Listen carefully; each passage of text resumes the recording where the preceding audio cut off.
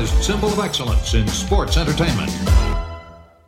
Turn it on and rip the knob off.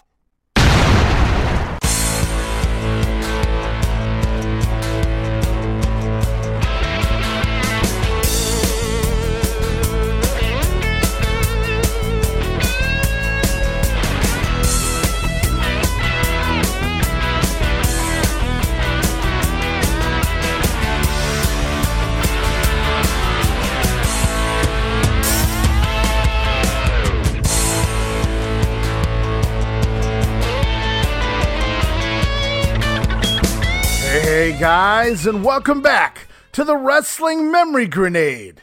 And I'll be knocking at your door with episode 84 here this week as we begin talking June 1987 TV here in the World Wrestling Federation. And I am your host, Ray Russell, getting ready for another exciting edition here of the 1987 project in the WWF. And a reminder, you guys can listen to the Wrestling Memory Grenade in our sister shows like Monday Warfare, The Battles Within, and the brand new Regional Wrestling Podcast where we talk the territories. All of those shows and more as part of the WrestleCopia Podcast Network located over at WrestleCopia.com. That's WrestleCopia.com, and anywhere your podcast streaming needs are met, from Apple to Spotify, Google, and beyond.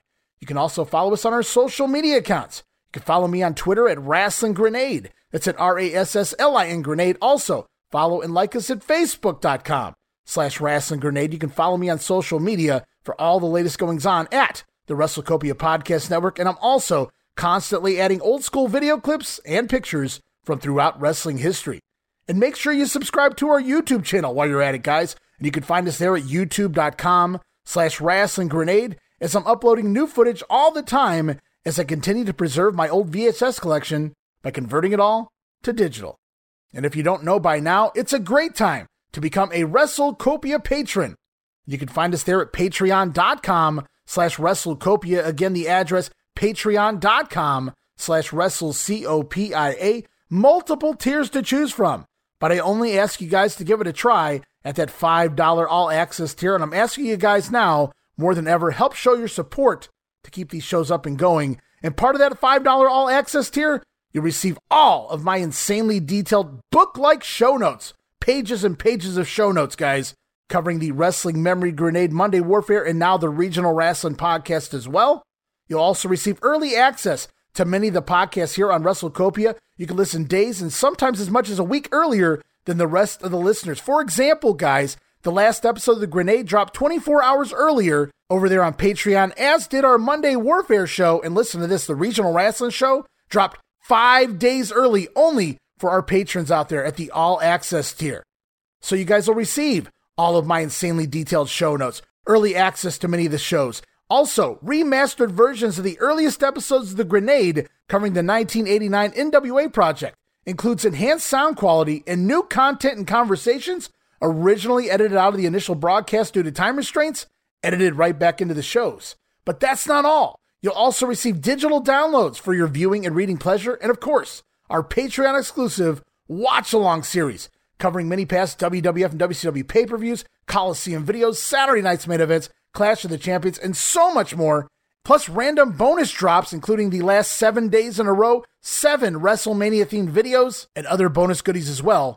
And you get all of that for the low price of just $5 a month. It's early access, insanely detailed show notes to 3 of our podcasts, plus Patreon-exclusive watch-alongs, remastered episodes with new content, digital downloads, and so much more. All of that for just $5. No subscription, cancel anytime. Show your support. Give it a try for a month, and I think you'll like the content we offer. And as always, every penny of it goes right back into funding this, the WrestleCopia Podcast Network. So please show your support for all of my hard work and time and effort. If you have a few bucks laying around and you're looking to support another podcast out there, make it ours. I certainly put in the time, nearly 24 hours a day, 7 days a week.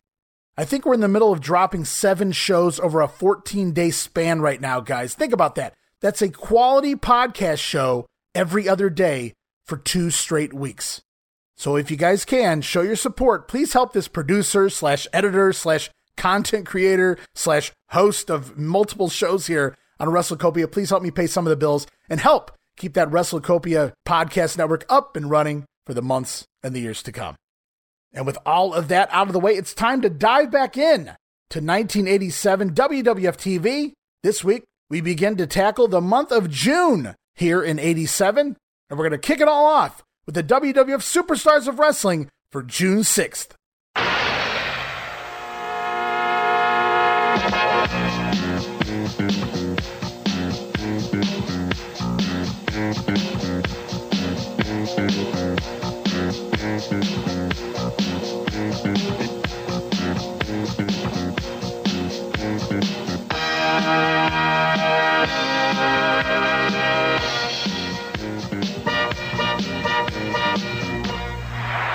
All right, and here we are, Superstars for June the 6th, 1987, tape back May 12th at the Anaheim Convention Center, Anaheim, California. It's Vince McMahon, Jesse the Body Ventura, Bruno Sammartino on commentary as we head to the ring. Demolition, Axe and Smash, Mr. Fuji in their corner, getting ready to take on the team of Jimmy Powers and Paul Roma. But didn't we just see this recently? Could have swore we just saw this match not too long ago. But we get an insert promo here as things get going from Powers and Roma, stating that they ask for this rematch. Oh, well, there you go. The Demolition cheated last time out, and maybe the Stallions can't beat them, but the Demolition will at least know they've been in a fight this time. And you got to admire the determination of Powers and Roma there, but admitting they'll likely fail doesn't do much for their case. And on commentary, Vince McMahon says that Demolition's tongues appear to be dipped in blood. As the action gets going, early on, Axe misses an elbow drop, and Powers gets off a pair of drop kicks, sending Axe down each time. Smash in next, but he catches a Jimmy Powers crossbody, but Paul Roma runs in and drop kicks Powers down on top of Smash, but the future young Stallions barely getting a 1 count off of that. Then, from there, the Demolition working over Jimmy Powers, pummeling him in their corner until he's able to finally make the tag out to Paul Roma, who comes in a house of fire on both Axe and Smash before running into a left arm clothesline from Axe out of nowhere in the corner. Axe going to score the win after a clothesline in 2 minutes and 53 seconds. So last time out, the Stallions got like no offense in. This time, they fared a little better, needless to say. And I think what they were going for here, this is one of those old school ways of building a young guy up. They keep losing, but they never quit. They have that determination deep down inside so that when he, or they in this case, finally win a match, the crowd will explode. And it worked for the likes of Tommy Rich down in Georgia. Not going to work so much here for the young Stallions. And people are probably asking, a clothesline for the finish? Really, Ray? Well, to be fair, Axe, as the masked superstar, used that left arm clothesline as a finisher from time to time. Not that the WWF fans here at 87 should know that, but just adding some context there.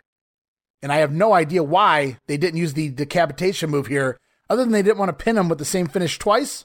Nevertheless, Demolition 2-0 over Jimmy Powers and Paul Roma. As we move on with Update and Craig DeGeorge, he's going to talk about Haku and Tama, the Islanders, joining Bobby Heenan. Let's hear from the latest addition to the Heenan family.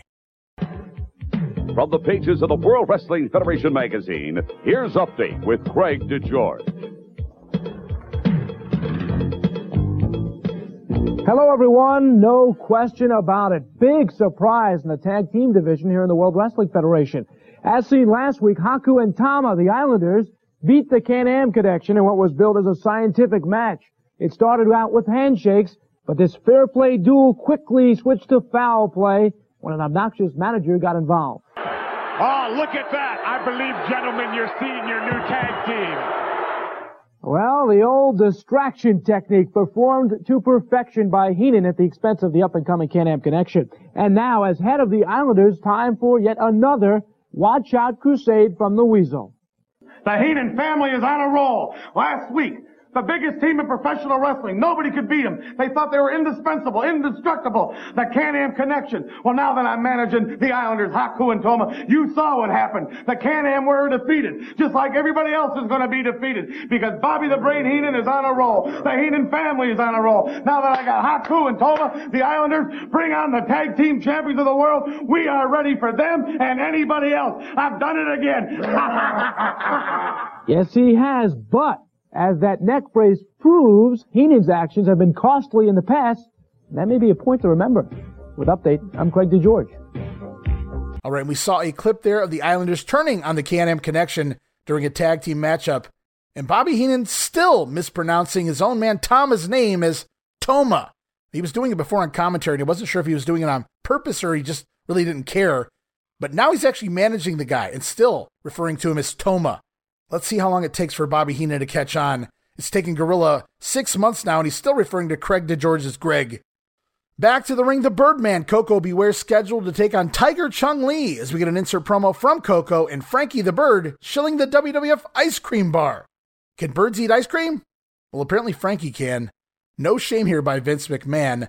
On commentary, Jesse Ventura putting over Coco as electrifying the crowd, and he also digs his thread. So Ventura actually putting Coco over here a little bit. He likes his style. He can really light up a crowd, but it ends there for Jesse the Body. As the match gets going, Coco Beware sticking and moving until Tiger Chung Lee connects with a cheap shot. Where though? Making the big comeback, and eventually it's a missile dropkick. But both men are out of position for the move. Tiger Chung Lee turns around too early. Coco in the middle of climbing the buckles. He has 1 foot on the middle rope, 1 foot on the top rope, and he just jumps, launches with the missile dropkick. 1 foot on each rope. It does connect. Looked a little sloppy, but got to give him the credit. And the Birdman going to pick up the win there in 2 minutes and 29 seconds as they're off to Mean Gene Okerlund. He's standing by with a couple of members of Jimmy Hart's stable. It's Dangerous Danny Davis and the Honky Tonk Man. All right, I want to bring in a big part of the Hart Foundation. Actually, it's the Jimmy Hart family and friends. Jimmy Hart, you are on a roll right now in the World Wrestling Federation. You've got the tag team champions of the world, Bret the Hitman Hart and Jim the Anvil Neidhart. You know, they say when you're on top, you got to let it rock, and that's exactly what the Foundation's doing. Dangerous Danny Davis, the Honky Tonk Man, and the world champions, the Hart Foundation, baby. You know, Danny Davis, I want to quiz you regarding an incident that took place in front of a national television audience recently. On Saturday night's main event, to be specific, you blasted George the Animal Steel. You came out of nowhere and blasted him in the side of the head with a 20-pound steel belt. Don't deny it. I'm going to deny that accusation. Not guilty. That's not what happened. You just are going to just come right out and say I didn't do it? I didn't do it. I've got the videotape. I know better. I think you're wrong. You always come out here and you always accuse someone in the Hart Foundation of stealing or doing something wrong in the ring. Who did I say stole anything in the Hart Foundation? I didn't say that. You've referred to the Hart Foundation in many different ways. I resent it. Jimmy Hart resents it. Honky Tonk resents it. And the Hart Foundation resents it. The only thing that I said recently was that when you were a referee, I got the feeling you might have been doing business. When I was a referee, I was the best referee there was. And now that I'm a wrestler, I'm going to be the best wrestler there can be. That's you were the best. You were the best referee there ever was in the world. That's right. That's exactly. That's why you got fired, right? Once you're making sense. All right. Enough is enough. Thank you. Honky Tonk, welcome once again. You got to tune that guitar up sooner or later, pal. That's what I was trying to do, and you was pecking me on the shoulder and was messing my song all up. Tell me about it. Tell me about the DDT now. Tell me that the final votes are coming down. The final votes are being counted, and you tell the world that it's over. It's over for the DDT. Well, that decision is going to be announced very shortly by World Wrestling Federation President Jack Tunney. To the best of my knowledge, though, it doesn't look like the DDT is going to be banned. Oh, to the best of your knowledge. You tell him, Colonel. Tell him how many thousands and thousands of votes you found stuffed back. That's it, baby. In a filing cabinet in the rear side of that big fat Jack Tunney's office. Yeah, that's what's been happening to the votes, but we've got to the bottom of it now. And I know that my friends, and I know that all of my fans, the people that love the Honky Tonk Man, and thank you very much, ladies and gentlemen. Thank you very much for writing in. Thank you for calling in, and please keep the cards and letters coming because the final days are coming. The final day, the final countdown. To ban the DDT. It's all over. I know it's going to be over because those hundreds of thousands of cards and letters we found in the back room will be counted. I like that a lot. All right, we know the Hart Foundation are the tag team champions. We know what's coming up for the Honky Tonk Man. Danny Davis kind of the odd man out, but he's playing up that asshole heel character pretty well still here at this point.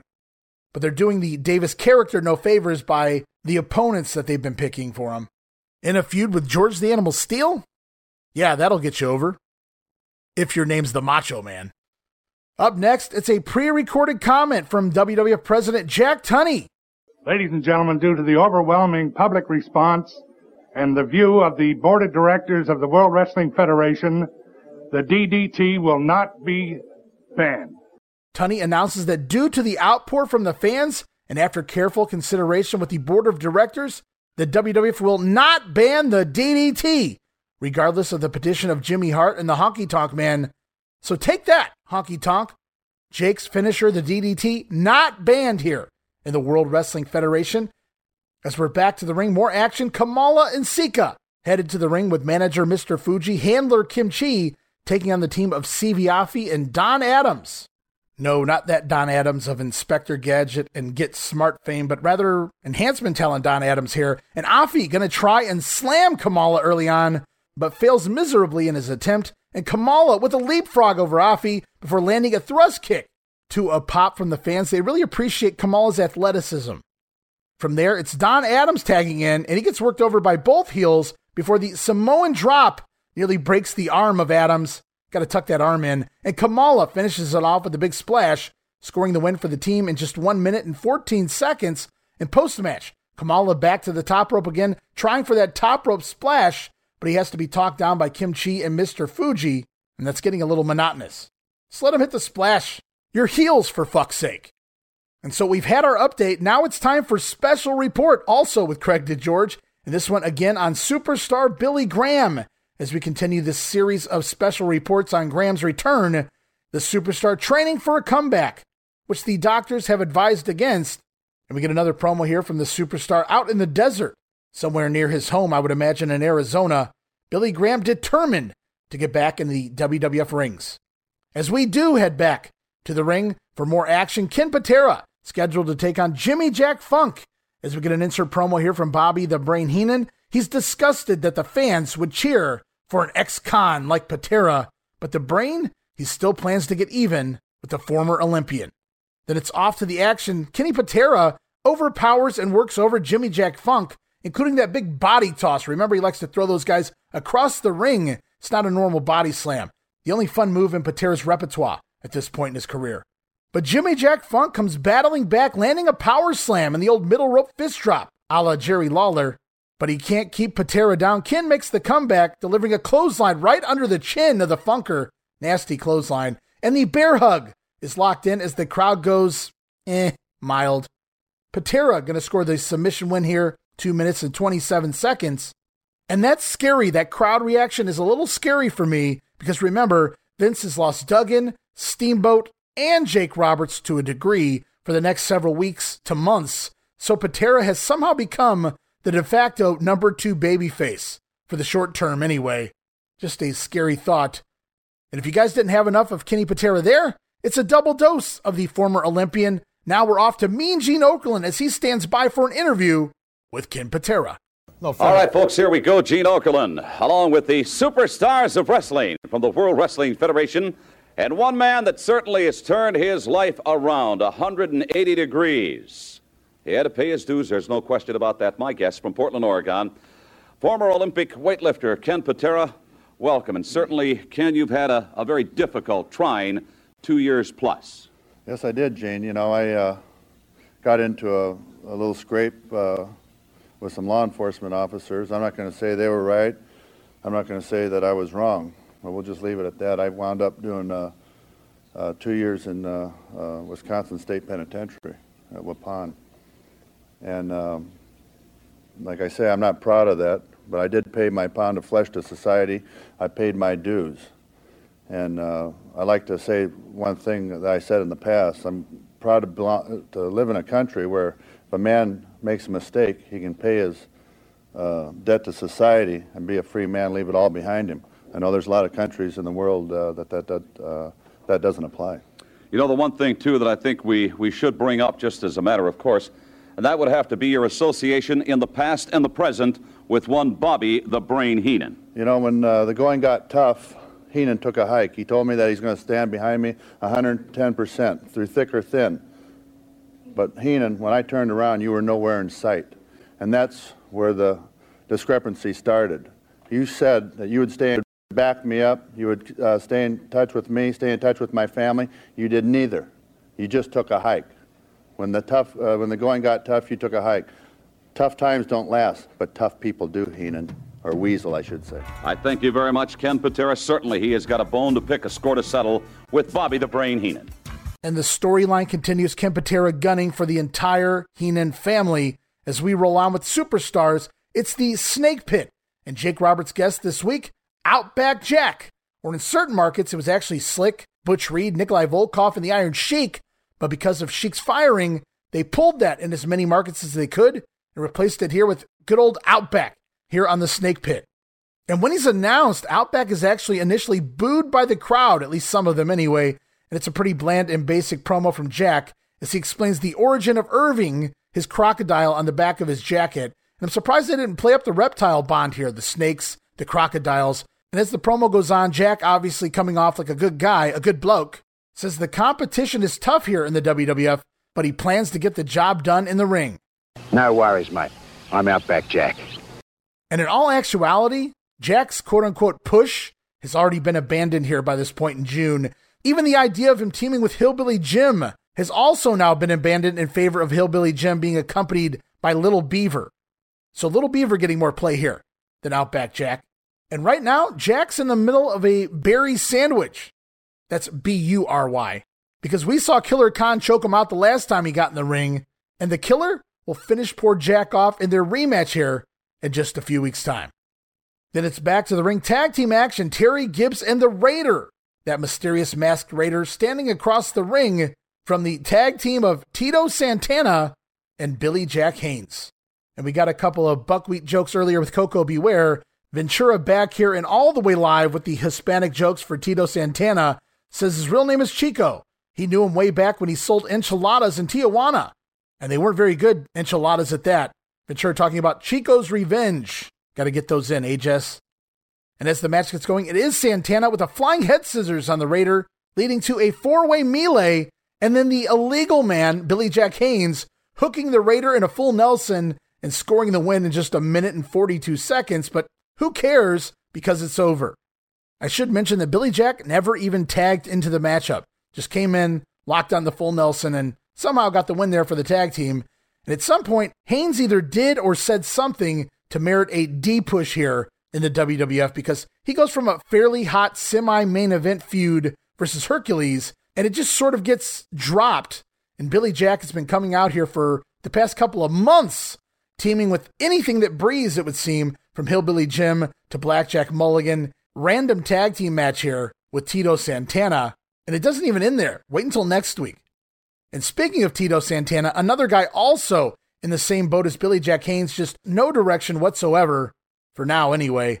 And the WWF clearly has nothing for either man, but continue to keep them relevant out here in these random tag team and six-man tag team pairings. Santana, though, will soon have a lucky opportunity come his way. Wish I could say the same for old Billy Jack. And then post-match, we learn from Vince McMahon that next week, Intercontinental Champion Ricky the Dragon Steamboat will put his title on the line here, right here on Superstars, against the likes of the Honky Tonk Man. I'd rethink that if I were the Dragon. As we move on to yet another, it feels like the 10th, Killer Khan vignette. He's somewhere on a beach, scooping up hot rocks over a fire pit in his bare hands. Mr. Fuji doing more of the voiceover work there. Killer Khan, evil, devil, monster, animal. Killer Khan, all sorts of things, but apparently human is not one of them. We've got time for one more match here this week on Superstars, and it is Brutus the Barber Beefcake taking on Tim Patterson. And Patterson, kind of a bigger dude here for an enhancement talent, billed at 273, and he has some pretty decent height on him. Just no definition. I'll pass, pal. And as the match gets going, we get an insert promo here from the Barber, who is sadly still being forced to feud with the new Dream Team. And then it's to the ring for action. Tim Patterson fights it off, but it's sleeper hold time, as the Barber puts him down in 2 minutes and 38 seconds, followed by some strutting and some cutting. Patterson's hair, that is. Beefer even pulling out a pair of clippers, giving Patterson a bit of a mohawk, and the fans are just eating this new gimmick up, this good guy Brudai, humiliating his opponents. Now they also use this beefcake matchup for Vince and Bruno to trash the Honky Tonk Man getting a title shot. They don't feel he's deserved it. Meanwhile, Jesse Ventura supports it, naturally. More on that in just a minute, but first, we're off to Mean Gene Okerlund, this time standing by. It's the Doctor of Style Slick. He's standing by with a couple members of his stable, Nikolai Volkov and the natural Butch Reed. Here's a guy that just never ceases to amaze me. He is the consummate manipulator. He is the doctor of style. He certainly is a fashion plate. I'll give you that, Slick. You're one of the best-dressed men I see these days in the World Wrestling Federation. And obviously you pay a little money for your suits. Well, you know, Gene, I've always admired you of a man of integrity. Thank a man with first class. Thank you. Opinions of highly classed individuals like myself. Don't kill a good thing here, pal. Oh, man, why don't you just knock it off, because, after all, Buster, you and I really don't get along that good, cuz, right? What did you call me? Cuz. I thought you said If you don't like cuz, I say Holmes. If you don't like that, then I talk about your missing hair. If you don't like that, then I slap you upside your head. And if you don't like that, we can take up his slack. Slack. Oh, okay, very good. Yes, a couple of men that you manage here in the World Wrestling Federation. Obviously, Nikolai Volkov, and of course, the natural Butch Reed. I'm impressed with that natural blonde hair of his. To adequately describe these men, they are the very best of an elite group. The World Wrestling Federation possesses the greatest wrestling talent in the world today. But when you look at these men, you look at the best of the best. The natural Butch Reed, your comments. My comments, what do you want me to comment on, Mean Gene? Well, you want me to comment on your color-coordinated suit, or you want me to comment on some of these old jive turkeys running around here that call themselves professional athletes? Somebody like Tito Santana. Somebody like that greasy, no-good, slimy junkyard dog. Or who else you want me to talk about? Ken Patera running around here jumping on managers. There's another one. All these big old clowns running around here like to jump on managers like Slick, Bobby Heenan, people with class, people with style, people with money. Well, let me tell you something. These men got backing. These men got money that filled my pocket, and when my pocket is filled with that green, baby, you know what happened? What's that? I get mean, baby. I get mean when I got green in my pocket. And that's what it takes. Tito Santana, you Ken Patera, all you managed beating suckers, get ready, boy, because me and the big Russian here got something for you. That's right, Nikolai. All right, with that, Nikolai Volkov, welcome aboard.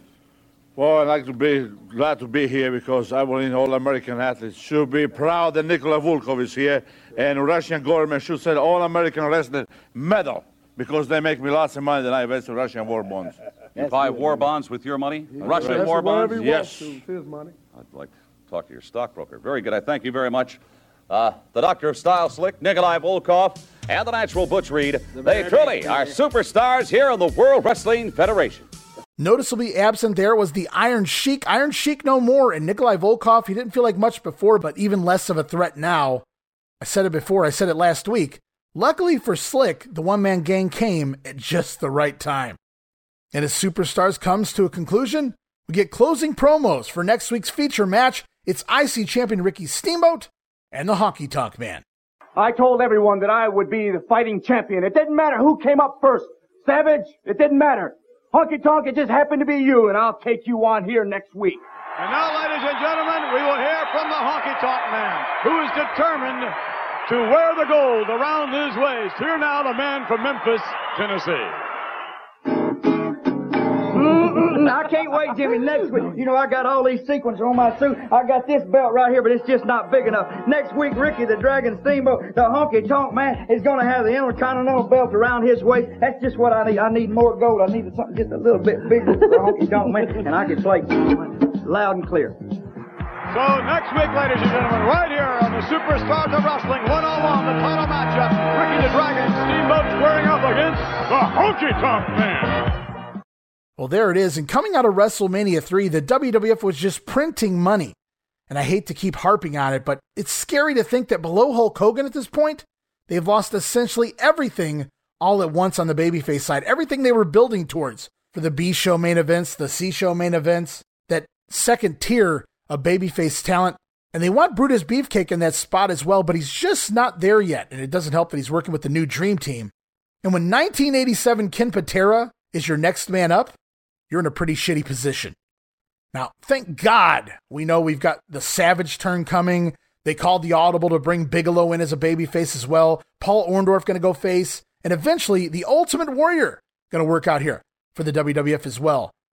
So all of these new hires and decisions definitely save the bottom from falling out here over the summer.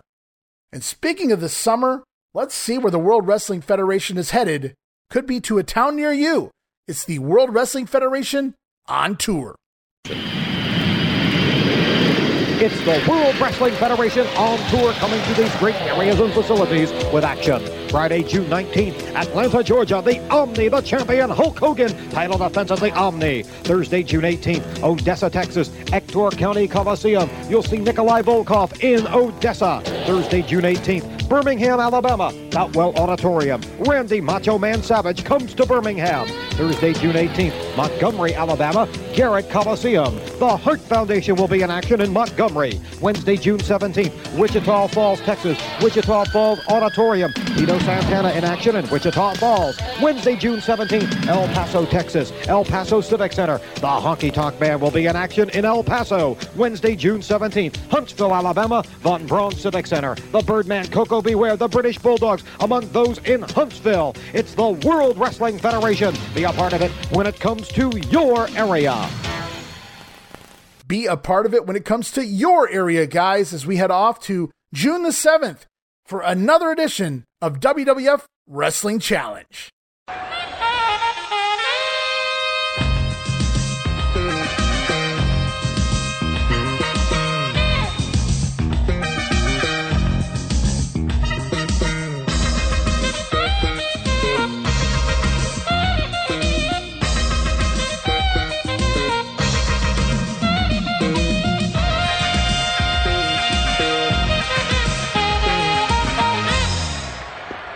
All right, and here we are, Wrestling Challenge for June the 7th, tape back May 13th, San Diego, California, at the Sports Arena.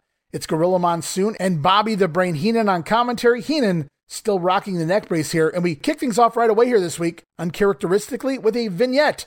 Yet another in a long line of Killer Khan vignettes, with Mr. Fuji doing the talking yet again. The only good thing about this is all of these vignettes with Killer Khan, they're all like 15 seconds max, but they all seem different. He always seems to be in a different spot, a different place.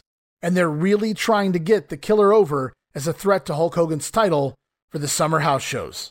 So the WWF putting in the effort, at the very least, as we head to the ring. It's the Honky Tonk Man, with Jimmy Hart in his corner, taking on Jerry Allen, as Jimmy Hart brings a sign with him to the ring that reads, "Ban the DDT." But pre-match, ring announcer Mel Phillips has a special announcement.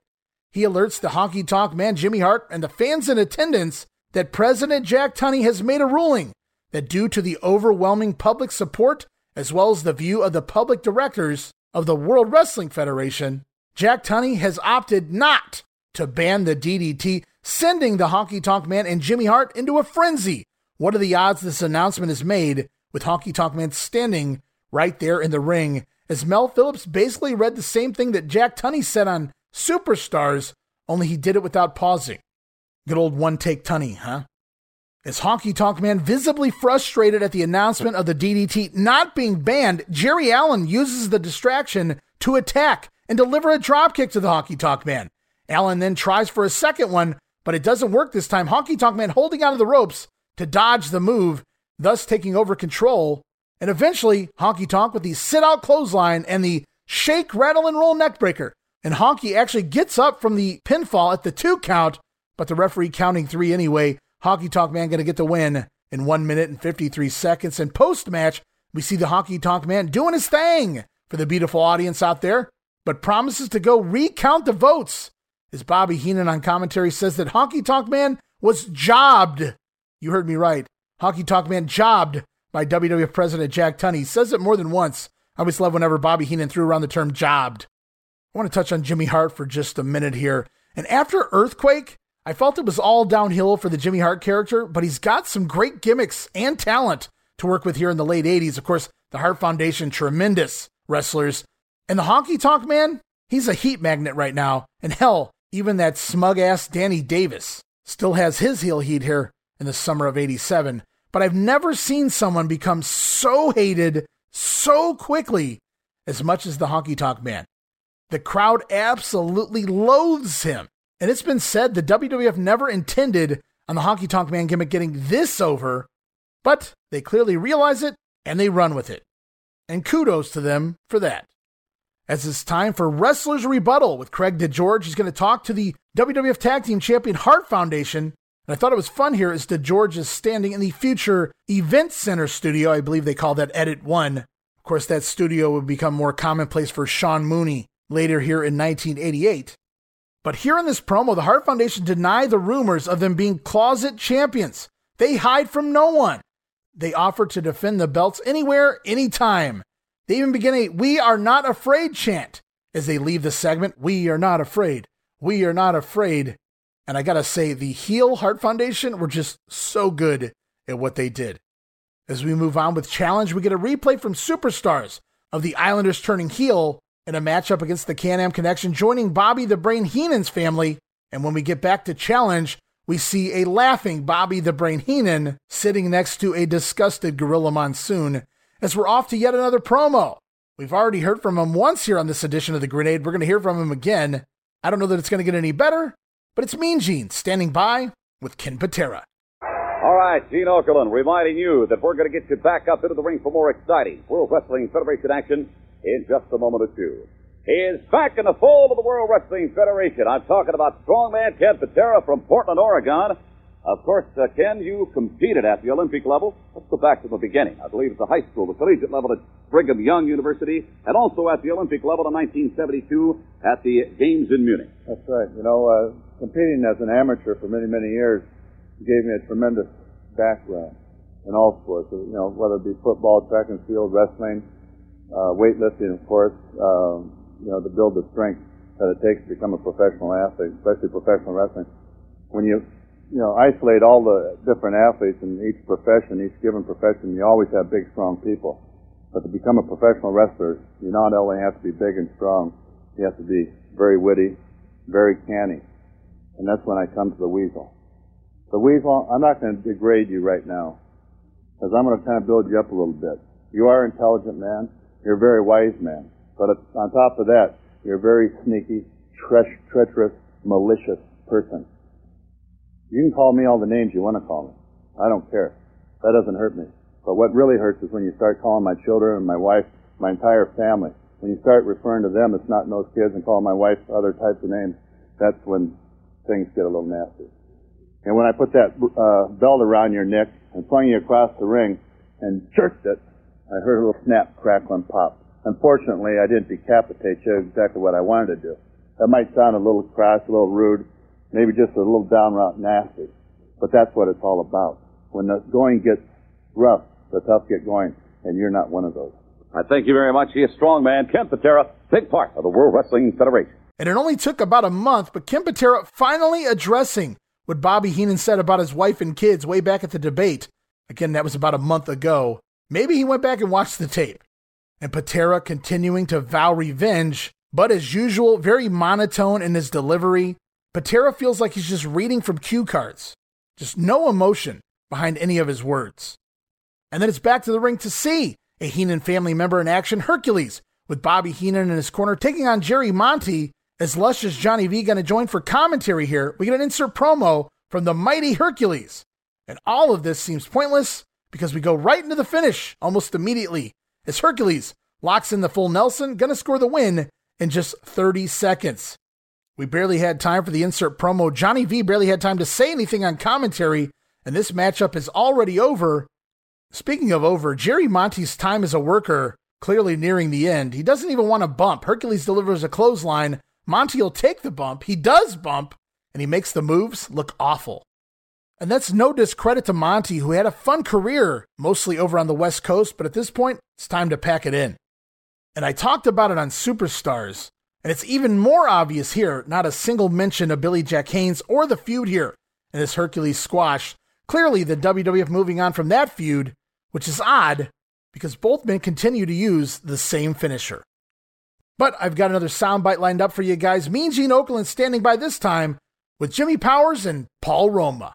All right, stay tuned. We're going to get you back up into the ring for more exciting World Wrestling Federation action. A lot of things happening these days here at the World Wrestling Federation in terms of tag teams. You see a lot of new tag teams come along, and one of the most promising has got to be the team of, to my right, Jimmy Powers, and to my left, Paul Roma, both from the New York City area. And Paul, I'll tell you what, this tag team situation here in the World Wrestling Federation is something else. You've got the Can-Am Connection, the British Bulldogs. You've got the Hart Foundation. You've got the Dream Team. You've got the Rougeaus. So many great teams, it's just tough to believe.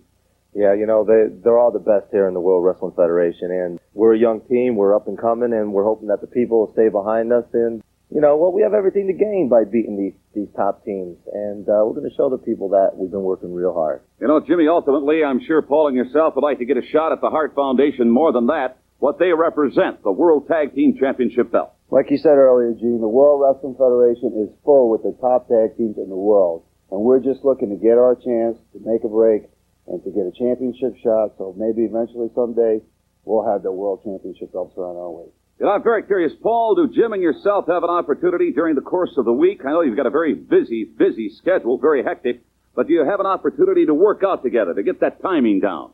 Well, you know, like you said, it is a very hectic schedule, but yeah, we get a chance now and then. Most of the time we're spending is in the gym, you know. I mean, there's big guys in this federation, and we got to stay our best. Jimmy, Paul and yourself do a lot of traveling, and I think, if I recall, you do it all together. Oh, yeah, we're constantly together, Gene. Wherever you see Paul, you see me. In the gym, in the ring, we always stay together. All right, keep your eye on them. A couple of bright ones on the horizon. They are Jimmy Powers and Paul Roma, a great tag team, great tag team in the World Wrestling Federation. And I'm not sure if they were given this direction. I'd have to imagine so, but there's a difference between being humble and doubting yourself, and the Stallions clearly need the ego boost. Then it's back to the ring. George the Animal Steele going to take on Rudy Ryder, formerly known as Buddy Ryder, on previous week's episodes of TV. So the job guy had a bit of a name change here, as we get a clip from Saturday night's main event of Dangerous Danny Davis costing George Steele the lumberjack match versus the Macho Man. Davis, of course, clocking George Steele with the ring bell, and we even get an insert promo here from Dangerous Danny. He says he's not afraid of man nor beast. He also points out that most animals have tails, and Danny Davis just might kick Steele's tail. As an asshole smirk closes the promo there from Davis. And screw Hercules versus Billy Jack Haynes, because George Steele versus Danny Davis, that's our feud now, people. Then it's off to the action. The Animal tosses Ryder and eats some turnbuckle to begin things here, but Ryder returns mid-meal, disturbing the Animal and gets some stuffing for his troubles. And it takes 2 tries for the Animal to get Ryder up in the air, but it's the flying hammerlock going to get the win here in 41 seconds before Steele tackles and gropes the referee Jack Kruger, who finally escapes and bails out of the ring. Lucky the Animal wasn't disqualified for playing with the referee, but George Steele going to pick up a quick win here this week, doing next to nothing. As we're off now to a very important PSA from who else but Jake the Snake Roberts. You know, there's some things in life that you can do and have fun with, but there's a lot of things in life that you shouldn't do, such as drinking and driving, smoking cigarettes. That ain't no good for you. Cheating on your wife, or just getting caught, maybe. But you know something? I'm Jake the Snake Roberts, and I might play around with snakes, and I might play around with a lot of things. One thing I'd never play around with is drugs. I'm able to stand up and be a man on my own and say, no, I don't need that to have a good time. I got better ways and live longer. All right, and the Snake Man, shunning drinking and driving, smoking cigarettes, and even cheating on your wife, or at least getting caught. Love how Roberts slid that in there for a baby face, nonetheless. But most of all, people, don't do drugs. You'll live longer. Or in his case, you can do drugs and still live longer. I'm just having some fun, guys, but seriously, at the end of the day, Jake Roberts, the man, telling you not to drink, not to smoke, don't do drugs. But it's okay to cheat on your wife as long as you don't get caught. Babyface Jake Roberts, ladies and gentlemen. All right, last week we saw the devastation from this man, and Slick, tell us about this find. You know, I'm glad that you use the word devastating, because that's exactly to the T that fits the big 747 right here. This man is so mean and so ferocious that he got up this morning and slapped himself a couple of times. He's so mean, I'm even scared of him. You understand what I'm talking about, Daddy? Yeah, what about this move that you got to, what is that name? Well, you know, you can thank me for that. I'm responsible for it. I told him to utilize his size, baby, and he climbed to that second turnbuckle and grabbed the man by the back of his head. head and smashes him down to the floor. You call it the Master Blaster. Well, you know, let me tell you something. There's going to be a lot of hospital bills due because my hobby is beating people up. When I get up in the morning, that's all I have on this brain is to beat somebody up. So whoever gets in the ring with me, you better be ready for the beating of your life. And it's back to the ring. Tag team action sees the new dream team of Dino Bravo and Greg Valentine, accompanied by luscious Johnny V, taking on the team of Paul Roma and Jim Powers. Let's see if they fare better here against the dream team. Of course, they did the job on Superstars to demolition. As we get an insert promo to kick things off from the Rougeau brothers, who, much like Beefcake, are still coming for the new dream team. At this point, I have to ask, how does the blandest tag team in all the land, the new dream team, have 2 feuds? I wrote, sigh. And as the match gets going, Roma looks good early on with a hip toss and dropkick on Dino Bravo, sending him to the floor. But that's about it before the heels pick him apart after Bravo counters a monkey flip out of the corner into an inverted atomic drop. And as the offense continues here by the heel tag team, Dino Bravo at one point jumping off the bottom rope with a punch. I wrote, ugh. Jimmy Powers finally getting tagged into the matchup, and he goes to work on both of the dreams, but Johnny V up on the apron to distract the referee. Jimmy Powers going for a reverse roll-up on Greg Valentine, but as they run into the ropes, Powers running into a clothesline from Dino Bravo from the apron. Down goes Powers, Valentine dropping the big elbow, gonna finish Powers off here in 4 minutes and 21 seconds. And the team of Roma and Powers have been trying to show a little something here as of late, but they picked the wrong team here on Challenge to look good against. I don't know that anybody's looked good against the Dream Team yet, much less an up-and-coming tag team, as both Valentine and Bravo move and bump in slow motion, which just ruined Jimmy Powers' hot tag here. He was trying to hit moves fast and in succession, and he kept turning around and had to wait and wait and wait for his opponents to get in position for the next move. And as for the Dream Team, the new Dream Team, they don't even necessarily wrestle as a team. Just 2 singles guys doing their own thing who happen to make tags every once in a while.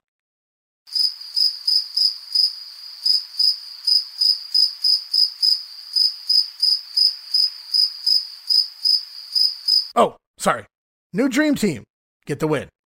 As we're off to a replay of special report regarding Superstar Graham's potential return to the ring, and then it's back to the ring for the Macho Man Randy Savage, Miss Elizabeth in his corner, taking on Billy Anderson as the still upset Savage over losing that Intercontinental title.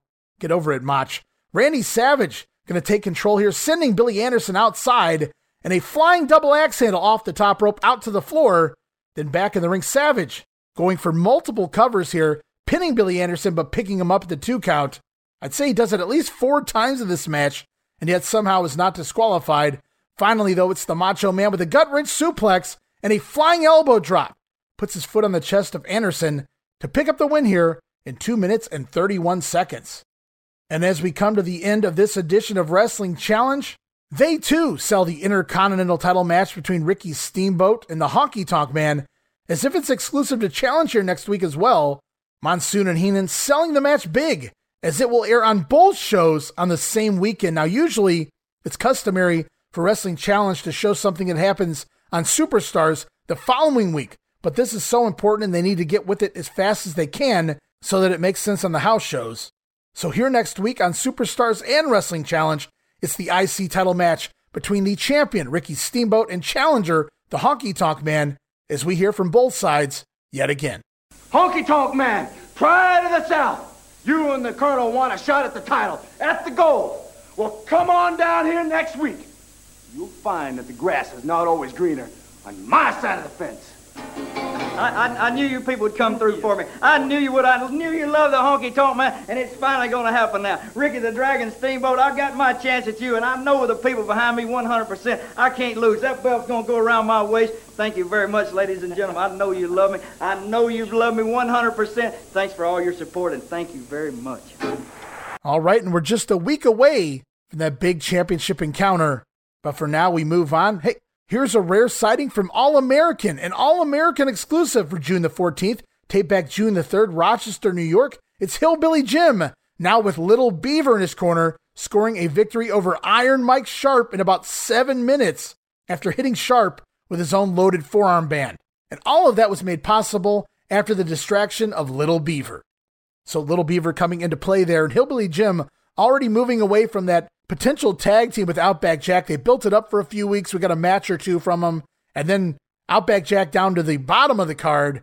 Hillbilly Jim being gifted, if you want to call it that, Little Beaver is his new corner man. I dare say Vince McMahon will refer to him as a mascot. As we move on to WWF Primetime Wrestling for June the 8th, 1987.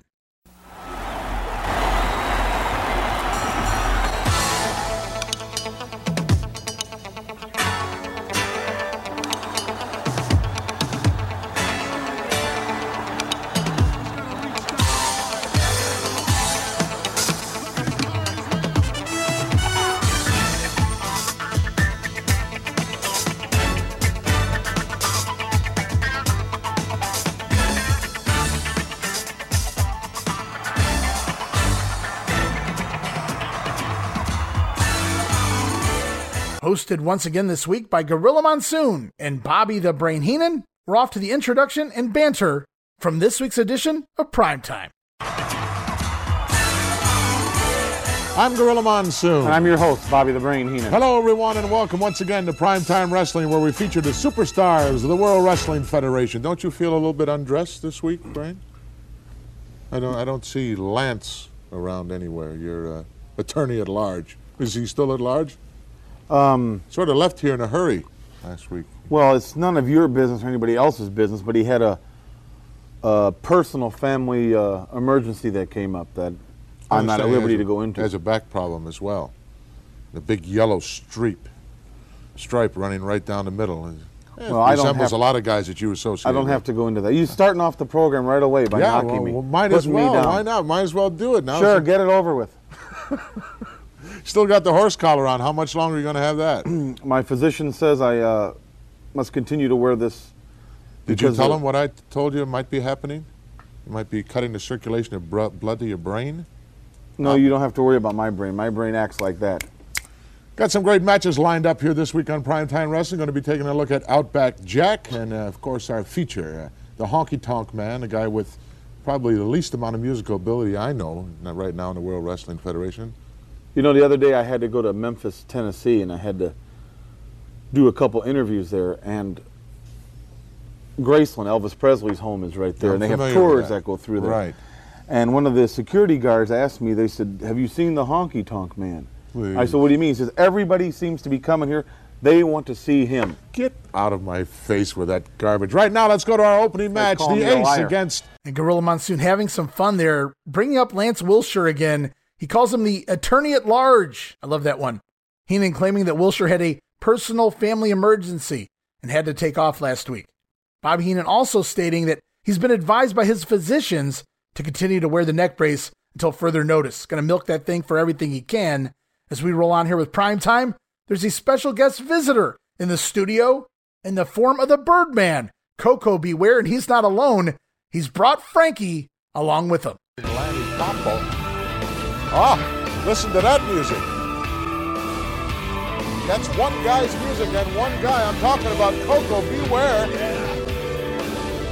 Welcome to Primetime Wrestling. All right, thank you. Glad to be here, Mark. It certainly is a pleasure for you to be here. All right. Frankie, how are you? He feels good. Oh, great. Yeah. Take a look. This is the guy and the bird that you've been making so many derogatory remarks about. I never said a word about him or the bird. Look here, Frankie. That's your first cousin. Frankie, hey, he loves wimps. And he loves weasels. Oh, yeah, weasels. Who do you think you are coming on my television show here and insulting me in front of millions of people? You weren't invited by me. This is not your television show. He's a standing invitation from me to come here at any time. Oh, you couldn't get Ken Patera, the other jailbird, so you picked up any bird you could find on the street, right? Please, give me I guess a bird to you is a bird. It doesn't matter what kind of a bird. Lots of exciting things going on right now in the World Wrestling Federation, and I think that you've got a tremendous feud going with that Danny Davis. Yes, well, he called himself Dangerous Danny Davis. Dangerous. Well, I guess so. You know, he's behind the Hart Foundation and everything like that. You know, you got to give Danny credit for it because he's beginning to make a name for himself in the World Wrestling Federation. But I think Danny Davis has to go a long Don't way put to me get on by hold. somebody like you, though, Coach. Well, I'm telling you, he knows that he's paying his dues every time he steps in the ring with the Birdman. Because you're always in great shape. And That's you're right. Always, I feel good. Boy, you're You'll be gone electrifying. in a You're minute. exciting. What's wrong with this guy here? Coach, thanks for Hey, coming come by. here, Really, Frank, why don't you? come here. Yeah. Get on Give that me a little weasel, special okay? invitation. Oh, I Hey, love it. hey, yes. I'm allergic to birds. Get that thing off me, I Frankie. love it. That's Get your that bird. thing off. Let's me. go. All right, that soundbite could use more of a visual effect rather than a soundbite, but I had to play it anyway. Some fun stuff there. Gorilla talking with Coco Beware. Bobby Heenan trying to ignore the two on the phone, but Frankie squawking right in his ear. Coco, though, talking his issues with Danny Davis here on Primetime, which is a little bit odd because they didn't really have much of a feud going, and we already know that Danny Davis now moving into a feud with George the Animal Steel, but Coco needs something to talk about and must have been in Titan Tower for some reason, and they decided to have him drop by here on the Primetime set. So you never know what's going to happen here on Primetime. Last week it was Lance Wilshire. This week, the Birdman stops by. As the conversations go on here, Gorilla and Bobby going to talk a little bit about Outback Jack. Gorilla also questioning the brain as to the whereabouts of the missing in action Mr. Wonderful. Outback Jack continuing his winning ways here in the World Wrestling Federation, and whether you like the guy or not, he possesses quite a bit of talent. I understand he used to be a mugger in Melbourne. Please, to hit people from behind when they walk by old doorways and stuff. Anywhere near Melbourne. He comes from Humpty Doo, Australia. Oh, that's right, the bubbling metropolis of Humpty Doo. Well, city limit signs are on the same post there, I understand. You always have something derogatory to say No, about it's a everybody, nice except town. guys like Benedict Arnold and Mr. Wonderful. Yeah. I know what you're referring to. Yeah, where's he been? He's been on kind of a hiatus. Yeah, I know. That's what I'm asking you. Where's he been? Well, I don't book all my people and my family day in and day out. Well, He you're wants his 6 months manager. off. That's right. He wants 6 months off. I give it to him. He wants to go bowling, wants to relax, wants to do whatever he wants to do. He can do Guy's it. hurt, right? He's not hurt. There's nothing wrong with him. Nothing wrong with him? Not a thing wrong with him. Sure? I'm positive. I'm hurt. Yeah, that's obvious. Mentally and physically, you're a little disabled. I'm say not. the least. And if you know, Bobby Heenan slyly throwing in that if Orndorff wants 6 months off, he gets 6 months off. If he wants to go bowling, he can do that too. Of course, the joke being, remember, when Orndorff had to take the time off, he saw that his wrestling future was likely in jeopardy, so the first thing he did was he went out and invested in purchasing a bowling alley, of all things. Back near his home, Paul Orndorff been running a bowling alley in his time off here from the WWF, so Bobby Heenan kind of throwing that in, a bit of an inside joke there. And as we grow near the end of this edition of Primetime, Gorilla Monsoon going to talk about a free WWF calendar you guys can win. As we say goodbye here this week on Primetime, we also learned that the program will be undergoing a date change for next week. Well, folks, that wraps it up for another week here on Primetime Wrestling. As usual, we had some tremendous matches, and next week will be no exception. We'll have some more. Right now, I want to take this opportunity in time to remind everybody about our Primetime calendar offer. You fill out a little postcard with your return address on it and send it to Primetime Calendar Offer, P.O. Box 3864, Stamford, Connecticut 09005. 06905. I have to do everything. Well, you just did that purposely to see if I was paying attention. You never pay attention. Once free again, calendar. It is a free calendar, and what we're going to do is, after a couple of weeks, we're going to pick 100 of the postcards at 100 random. humanoids will have a calendar. You think free they care what day it is or what month it is? They don't know what's going on. Let me wrap it up now. You've blown the zip code. Now I'll wrap it up. Go ahead. Well, another evening of prime time has gone by. Now next Monday night, we'll all be here again. No, we won't. We're not on Monday night next week. We're on Wednesday night next week. No one told me that. What if I'd have showed up here Monday night and sat here in a dark room? That'd have been fun, wouldn't it? Yeah, it would have been in my fun condition, for you. It's next Wednesday night. Next Wednesday we'll be on, yes. Now, I knew that. I just wanted to see if you were aware of it. What's going to be on Monday? Badminton. Yeah, tennis. Same thing. Next Wednesday night. See, you try to make a fool out of me. It's not hard. Okay, and Monsoon clearly missing a number in the zip code there, and Bobby Heenan having some fun there at the Gorilla's expense. And Primetime Wrestling will be back next week, but it won't be on Monday night. Nope, next week it's Wednesday night. The USA Network going to air a little tennis on Monday, so Primetime for 1 week only, moving to Wednesday, June the 17th. And as we conclude this edition of Primetime Wrestling, I should also mention a Primetime exclusive shown here, as we see Sam Houston going over on Iron Mike Sharp at the Bulldog in just about 5 minutes' time. This was taped back on the May 16th Sam Houston Coliseum show for Paul Bosch.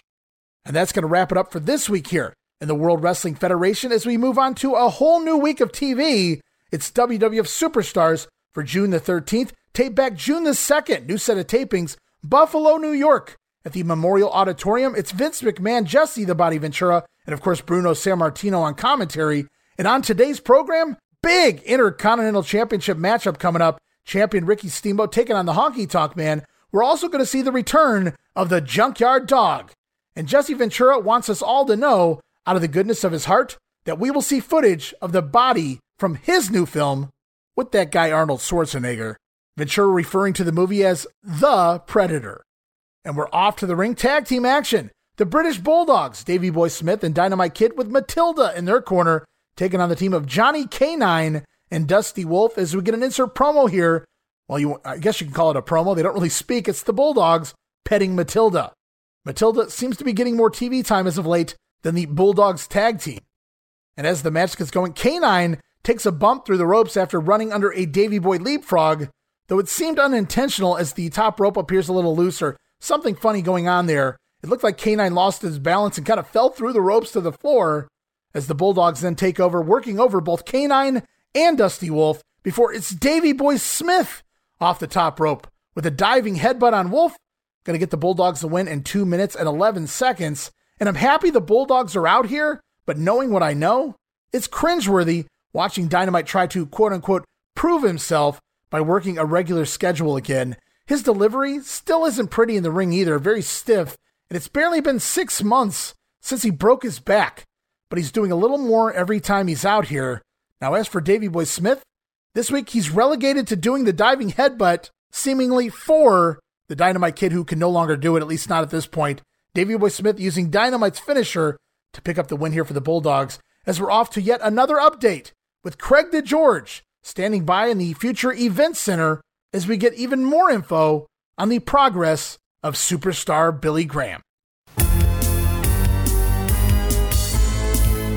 Hi again, everyone. Over the last few weeks, we've been detailing superstar Billy Graham's comeback attempt after that serious hip operation. Now, the superstar is shocking everybody with his quick recovery. And let me tell you something, in no small way, his return home has helped immensely. Just being in that Arizona air, working in the 100-degree heat in the mountains, well, that return home may be his best therapy to date.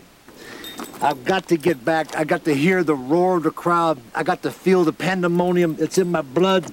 I had to come back here to my roots, to where you got to survive superstar Billy Graham out here with the snakes, the scorpions, the heat, and the desolation. The superstar has been recovering quite well, but it has been an excruciatingly painful experience for him. Billy Graham is a driven man, and even in the face of this tragically career-ending injury, he has pushed his therapy to limits that an ordinary individual could never endure. Of course, Billy Graham is no ordinary individual, nor is he even an ordinary athlete. He is one of a very rare breed in the most elite class of athletes, a former world heavyweight champion. That title, of course, only comes to those who are blessed by nature with uncanny strength and determination. However, his apparent abundance of determination has his physicians concerned because too much activity, quite frankly, could be very dangerous. And they say a return to the ring is impossible. But for an athlete like Billy Graham, who has been pushing his limits to achieve his goals all of his life, it's hard to bet against the guy, even though it may look like he's trying to beat a royal flush. But comeback or not, we all must applaud his purpose, his struggle, and perseverance to get back to the squared circle. And yes, superstar Billy Graham insists that he will be back. And I'm not sure if I lost count here, but I think this makes the 4th week of updates for those counting here in regards to the story of Billy Graham's recovery and potential return to the ring. Now, the doctors continue to deter Graham from returning to the ring, but he continues to work out as the determined Graham prepares for that in-ring return. We even see clips here of Graham when he was the WWF champion. We also see him working out those legs in rehab. So we'll have to see how all of this goes. Is Billy Graham another week closer to returning to the ring? And it's at this point in the show that Outback Jack is shown plugging the WWF ice cream bars. Careful, Outback. Don't eat it too fast. You want to watch out for that ice cream headache. No worries, mate. I'm Outback Jack. And just as I started to type my own joke here, Jesse Ventura beats me to the punch, talking about Outback Jack's lack of teeth while trying to bite into that ice cream bar. Because of course Jesse would notice that. Then it's back to the ring. Eric Cooper and Special Delivery Jones going to take on the brand new Heenan family team of Haku and Tama, the Islanders. And of course, they're accompanied to the ring by Bobby Heenan. And what's that on Haku's face? Is that stubble? A 5 o'clock shadow means that Haku is growing that familiar heel beard that he'll have for the remainder of his career. As we get an insert promo here from the Can-Am Connection, who say they are coming for revenge. Then it's off to the action. Special Delivery Jones slamming Tama early on, but the Islanders take over and beat down both of their opponents.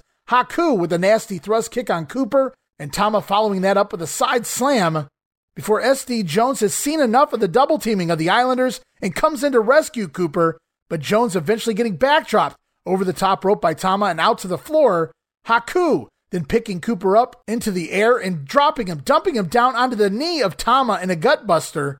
The crowd really oohing for that move before it's stereo jumping, diving headbutts by both of the Islanders on Cooper. Haku going to score the win here for his team in 2 minutes and 34 seconds. And it's like an overnight change here for the Islanders, who got themselves a manager and some personality.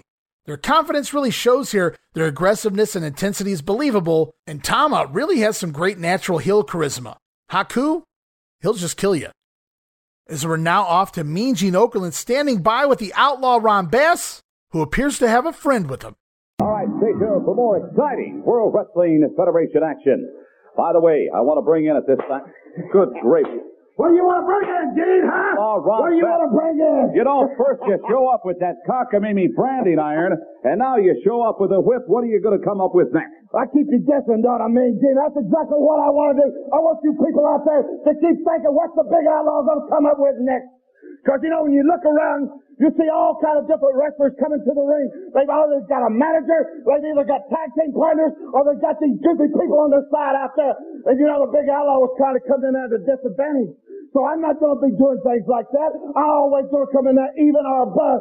So I went out and I solicited the aid of Miss Betsy. And this big old fat Jack Tunney, he's already said, yo, bring it on, baby. There ain't nothing nobody can do to stop it, Gene. Hold the phone here just a second. In all due respect, Ron Bass, you have really been asserting yourself within the ranks of the World Wrestling Federation. But if you think for a minute you're going to be able to bring that whip, old Betsy, you call her, or whatever it is, into the ring, you show some respect when you start talking about something personal like that. You understand, Mean Gene? Or you just might be feeling the pleasure of Miss Betsy. You know what I mean? I'm going to be bringing it to the ring. And the people like Mr. Hulk Hogan, Ricky Steamboat, or any of those so-called goody guys out there, you know, they got that real lily white skin up and down their back. Can you imagine, Mean Gene, when you lay Miss Betsy up against the back, just what it's going to do to it? It's going to split them from one end to the other. So people, when you see the big outlaw, you know Miss Betsy's going to be with him, and things are going to get bad, things are going to get mean, and there's going to be some changes. I'll be looking for you. First the branding iron, now Miss Betsy, the whip for Outlaw Ron Bass. I don't think that's going to fly here in the World Wrestling Federation. Okay, and the Outlaw talking the other wrestlers who have partners and managers and whatnot, so he didn't want to be in a disadvantage out there in the ring. What does Bass do? He debuts his latest foreign object, Betsy, the bullwhip. So after never even bringing it to the ring, Bass trades in his branding iron for Betsy, the bullwhip. It's kind of a shame we never got to see the branding iron come into play. But Betsy, she'll make her rounds. And then, courtesy of 20th Century Fox, no wait, he says it's courtesy of Jesse the Body Ventura, we get a clip of The Predator, starring Jesse Ventura and some guy named Arnold. Lots of shooting and explosions in this clip, very little dialogue, as Jesse Ventura goes nuts with some sort of automatic weapon. And I just love the fact that Jesse Ventura is in this movie and continuously refers to it as The Predator. It's Predator, Jess. Just Predator. And he's back. Yes, indeed, guys. It's time for the JYD Junkyard Dog in action. Going to take on Terry Gibbs here. Dog making his return to TV for the first time since WrestleMania 3. And we even get an insert promo from the Dog saying just as much here as Gibbs attacks JYD, but the Dog comes fighting back into a crisscross spot, which ends with a Junkyard Dog hip toss. But JY missing a falling headbutt, and Terry Gibbs takes over after landing a clothesline. Gibbs continues on the offense, but hurts his hand punching at that hard head of the dog, and JYD going to make the comeback, slamming Gibbs off the top rope, and it's the thump power slam going to score the win here in 1 minute and 42 seconds. And post-match, the dog looks gassed, and JYD back to dancing with the kids at ringside after the matchup, but he doesn't even bother to give us that customary JYD smile here. Was he just that out of breath, or does he just not care? And naturally, on commentary, they try and put over the dog being bigger and better than ever. The bigger part, I believe. And you'd think losing your job for a few months would light a fire under your ass to get better. But Dog was probably worse here than he was before he left, and that's a scary thought, guys. All of that coming from a JYD fan such as myself. And speaking of being a fan, I'm a fan of this tag team. Mean Gene Okerlund standing by with Mr. Fuji and his team of Demolition. Mr. Fuji, come on in. He's done it again, and you've done it again. Not only Killer Khan, but you've got probably one of the hottest teams right now in professional wrestling, Demolition. Very, very true. Demolition, axe and smash. One smash and one use the axe. And when the one use the axe, the other stuff spread right out. And I love red. Let me ask you a question. They talk you into painting yourself up like that? No. Lightning strike Mr. Fuji not once, but twice. The devil is in me. So I relate mind-to-mind communication. I show you what I'm talking about. All right. They are your prized possessions. They are Demolition. They are Axe and Smash. That's right. It's kind of like this. This is a very big world. And in this world, there's a lot of bad men. You have the Can-Ams. You have the Hearts. You have the Killer Bees. But when Fuji gives us the word, he gets that little smile on his face. That means to break bones. And it doesn't matter whose. So he might look at Axe, and Axe might break his neck.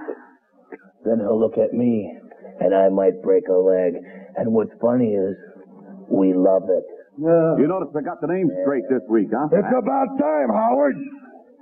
All we have to do to be successful, all we have to do to capture the gold belt is listen to Master Fuji. Each and every night, after we demolish another team, we sit down and Fuji tells us what we did wrong. The only thing we do wrong is let our opponents get out of there without a trip to the hospital. Every night. It doesn't matter if it's the Can-Ams, the Bumblebees, the Hart Foundation, the British Bulldogs. We don't care who it is. Fuji says demolish, we demolish. Fuji says destroy, we destroy. You got that, Howard? Not Howard. I'm Gene. You're thinking of somebody else. I'm thinking of you. Not very often either. All right, I thank you very much, gentlemen, and I thank you, Mr. Fuji. You know, I got to compliment you on these uniforms you have the Demolition wear. They're a classy touch. I've got luggage that looks a little something like that. It's just beautiful. It thrills me to see them use it unpointed. Oh, they're sharp dressers. Very good. Mr. Fuji, along with Axe and Smash, Let's smash and attack! Okay. And it begins. We've already heard Mean Gene begin to screw up, referring to Axe as Smash, Smash as Axe, and now here it is. Axe referring to Gene as Howard. I would imagine in reference to Howard Finkel, who is also bald and has a mustache. As the Demolition state that they will continue to listen to Master Fuji and demolish their opposition. And I just love the heel Demolition promos with Mean Gene. They always have so much fun together back and forth. The delivery's so realistic here. I'm Smash and that's Axe. And we'll hear that moving forward more often than not, at least the heel Demolition. And it's back to the ring tag team action. The new Dream Team. Luscious Johnny V in their corner, taking on the team of Leaping Lanny Poffo and newcomer Scott Casey. And this week's Poffo poem is about the Nielsen ratings and the announce team here on Superstars. Poffo puts heat on Jesse Ventura, which Vince McMahon seemingly loves. Ha ha, pal! And Scott Casey making his WWF debut. And Casey, he may be a newcomer here to the World Wrestling Federation, but not to the wrestling rings. A 15-year veteran here is Scott Casey in places like Florida, Dallas, Japan, Amarillo, and even a headliner in San Antonio. And he looks really well put together here for this run as they let Scott Casey shine here early on, taking out both members of the Dream Team with some basic offense and looking good doing it. But eventually Lanny Poffo tagging in and landing his moonsault on Dino Bravo, going to get him a 2 count. A 2 count with your finisher doesn't bode well for Poffo. And to quote Robot Chicken, Lanny Poffo going boffo here, running wild until he runs into a Greg Valentine knee from the apron. The heels take over, and soon it's the Dino Bravo side suplex on Poffo, going to get the win in 2 minutes and 47 seconds. So Scott Casey loses his first match here in the WWF, but doesn't take the pin. And he really didn't get touched here. He was all offense, albeit generic offense, but offense nonetheless. So they're protecting him to a degree thus far. And we'll see a lot more of Scott Casey over the next couple of years here in the World Wrestling Federation. As it's off to another edition of the Snake Pit, Jake Roberts standing by with his guests Hillbilly Jim and Little Beaver here this week, talking revenge on that coward King Kong Bundy 3 months later. And the Snake Man telling Little Beaver that he's lucky to be alive after what Bundy did to him at WrestleMania. We go back in time and see clips of King Kong Bundy slamming and dropping the big elbow across the chest of Little Beav. Beaver says he was in the hospital, but he's back, and Hillbilly Jim will take care of Bundy for the little guy. And isn't it odd, just a couple weeks ago, Hillbilly Jim trying some kangaroo tail soup, mate, and now he's out here all of a sudden, he randomly remembers he's supposed to be mad at King Kong Bundy. So that feud apparently back up and running, at least for the house shows, as we're off to yet another PSA, and at least this week I buy it. It's Ricky the Dragon Steamboat telling us to say no to drugs, kids, and get a natural high instead. More like a natural hi-ya. Get it, guys? Karate, hi-ya. Never mind. And back to the ring. It's time, guys. Intercontinental Championship here on WWF Superstars. The champion, Ricky the Dragon Steamboat, scheduled to take on the challenge of the Honky Tonk Man, Jimmy Hart, in his corner. As on commentary, Vince McMahon, Bruno Sammartino applauding Steamboat for being a fighting champion. But Jesse Ventura thinks it's foolish for having an open contract like this. Though make no mistake about it, the body is happy that Honky Tonk Man is getting this title shot. And as the match gets going, Honky attacks. And Steamboat gets tossed over the top rope early on, but he holds onto the ropes in a skin the cat type position, but his legs land around the head of Jimmy Hart on the outside. As Steamboat hangs from the top rope, he catches Jimmy Hart and head scissors out on the floor and clocks him before skinning the cat back into the ring. And then it's the Honky Tonk Man charging at the Dragon, but Ricky Steamboat with the backdrop, sending the challenger out to the floor as well. Really hot opening sequence there as the match gets going. And then it's Honky Tonk Man back up on the apron. Steamboat going to back suplex him back into the ring. And then a Mr. Perfect style rolling neck snap here by the Dragon as well. Steamer with a series of chops and eventually reverse rolling cradle. But the Honky Tonk Man kicks out at 2, sending the Dragon into the corner buckle hard, potentially hurting his throat. You guys have to remember that injured larynx that Steamboat suffered not too many months ago at the hands of the Macho Man. Honky Tonk Man going to take advantage by snapping the Dragon's neck across the top rope. The challenger then briefly takes over, but misses a middle rope elbow drop, maybe the biggest bump in Honky's career. Steamboat, though, comes fighting back, but telegraphs a backdrop, and Honky Tonk Man hooks him, looking for the shake, rattle, and roll neckbreaker, but the Dragon counters out with a backdrop, and the Honky Tonk Man goes flying upside down to the corner after that. Steamboat fires up, pun intended, with a series of karate chops, and to the top rope, it's the Dragon. Flying karate chop off the top. That's been his finisher as of late, but Jimmy Hart up on the apron to distract the referee. Steamboat going after the Colonel, even drop-kicking Honky Tonk Man into his manager. Down goes Jimmy Hart off the apron, and the champ seems to have this match well in hand. The Dragon with an inside cradle, but Honky Tonk Man rolls it over. Honky reversing the cradle and holds the rope for leverage. 1, 2. Was that a 3? Looked like 2 to me. Weird ending, but holy shit! The Honky Tonk Man has apparently pinned Ricky the Dragon Steamboat. 3 minutes and 50 seconds is all the match went, and it appears that we have a brand new WWF Intercontinental Champion, the Honky Tonk Man. Jesse Ventura on commentary, sticking it to Bruno Sammartino and Vince McMahon, who felt the Honky Tonk Man wasn't even deserving of a title shot. And now he's the Intercontinental Champion. And I did not see this coming as a kid. And based on that abrupt finish, neither did the fans in attendance. Holy wow. Everyone in shock. We got some boos there, but also confusion and disbelief The fans weren't really sure that the Honky Tonk Man had even won the title as Honky and Hart leave with the IC belt in celebration, and the crowd clearly doesn't know what to make of it. Did this really just happen? Honky Tonk Man pinned Ricky Steamboat in less than 4 minutes?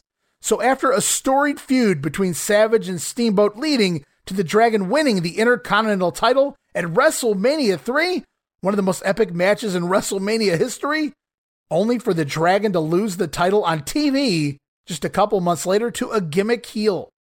But boy, was that gimmick over.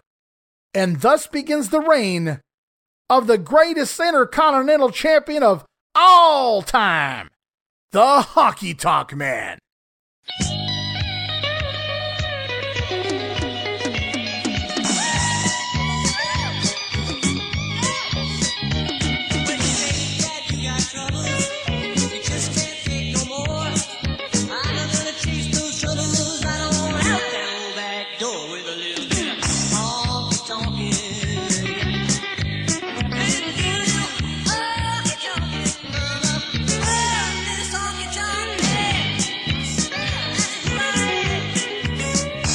And I'm not going to deep dive into it like I initially planned, but I want to touch on the rumors here of the natural Butch Reed, who a lot of people have stated was actually the one selected to take the Intercontinental title from Ricky the Dragon Steamboat.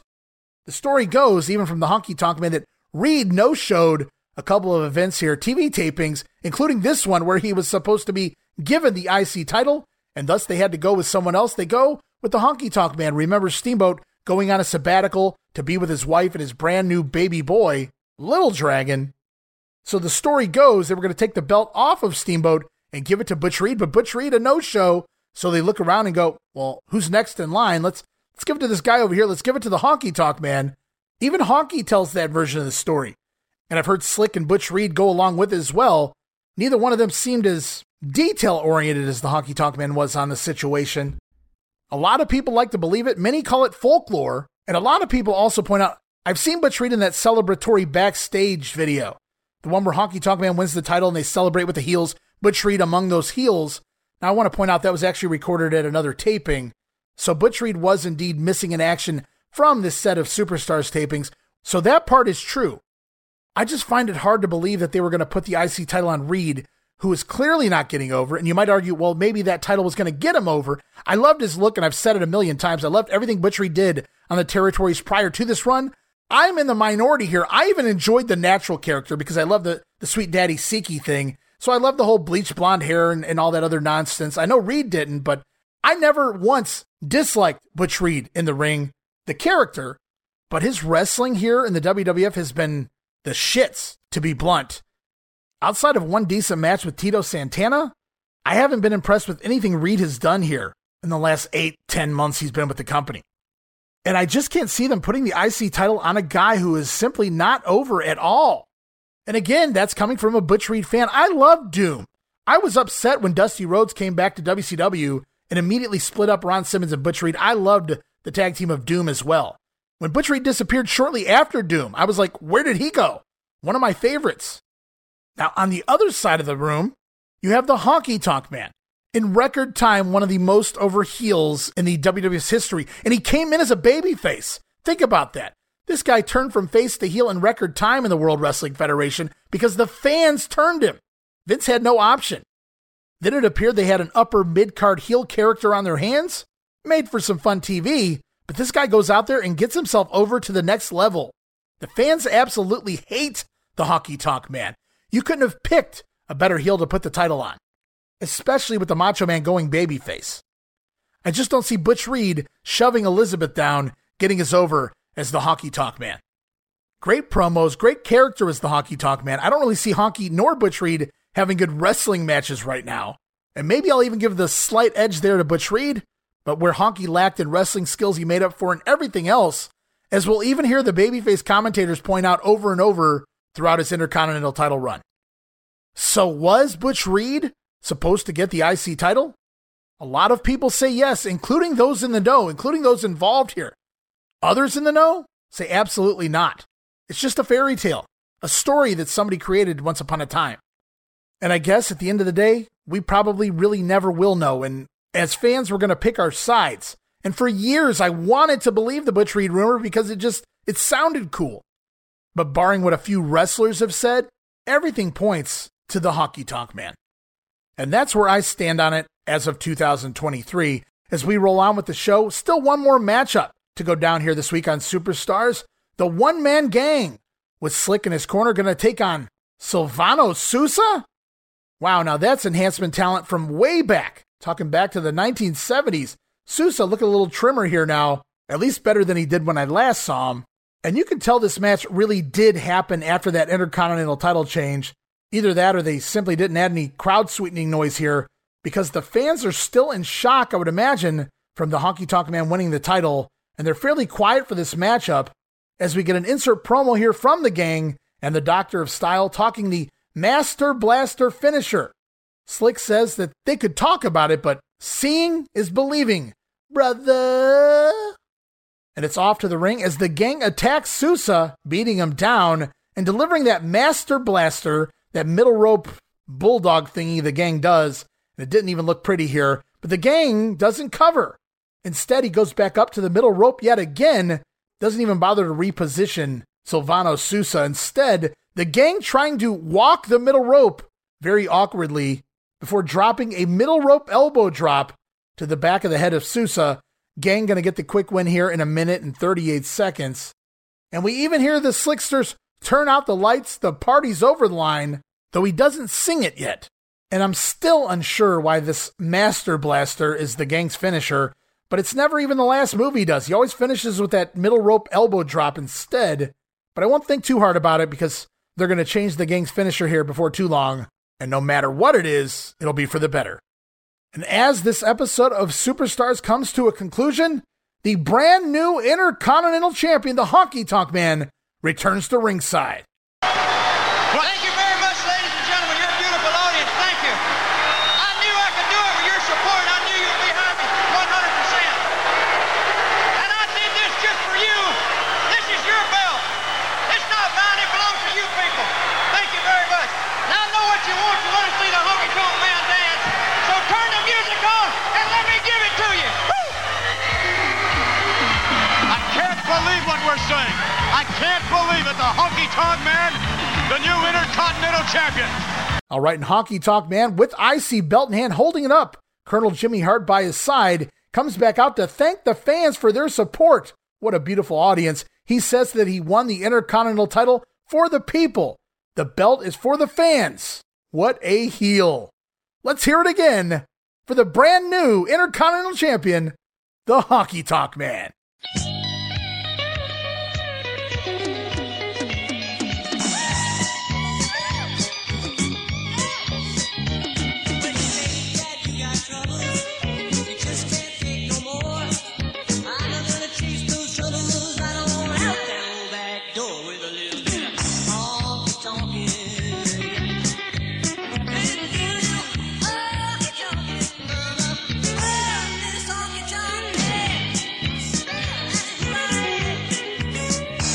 All right, we're going to continue on here. More WWF action.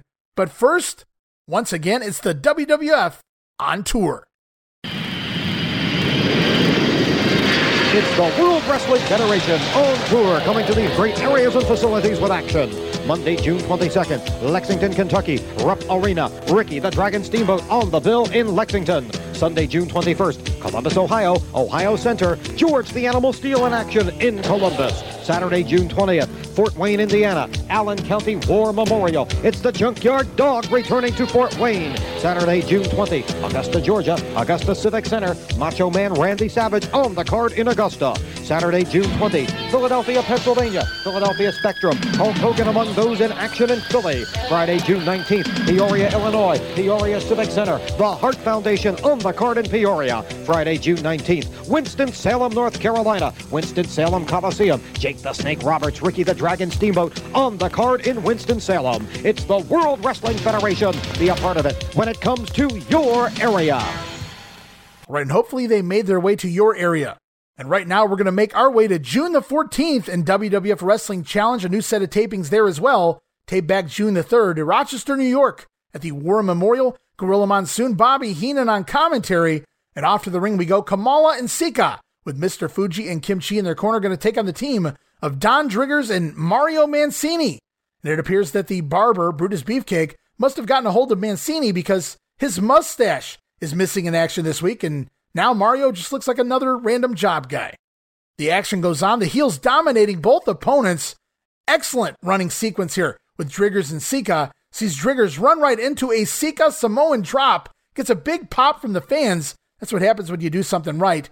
Followed by a Kamala splash. Gonna pin Driggers in 2 minutes and 21 seconds. And then post-match, Kamala off to the top rope, looking to splash Driggers. He could make peanut butter pie out of Driggers. Well, he certainly could. Gorilla Monsoon always talking about that peanut butter pie. And let's talk about Kamala and Sika just for a second here, given their look, their size, their past history, and the fact that the team actually works.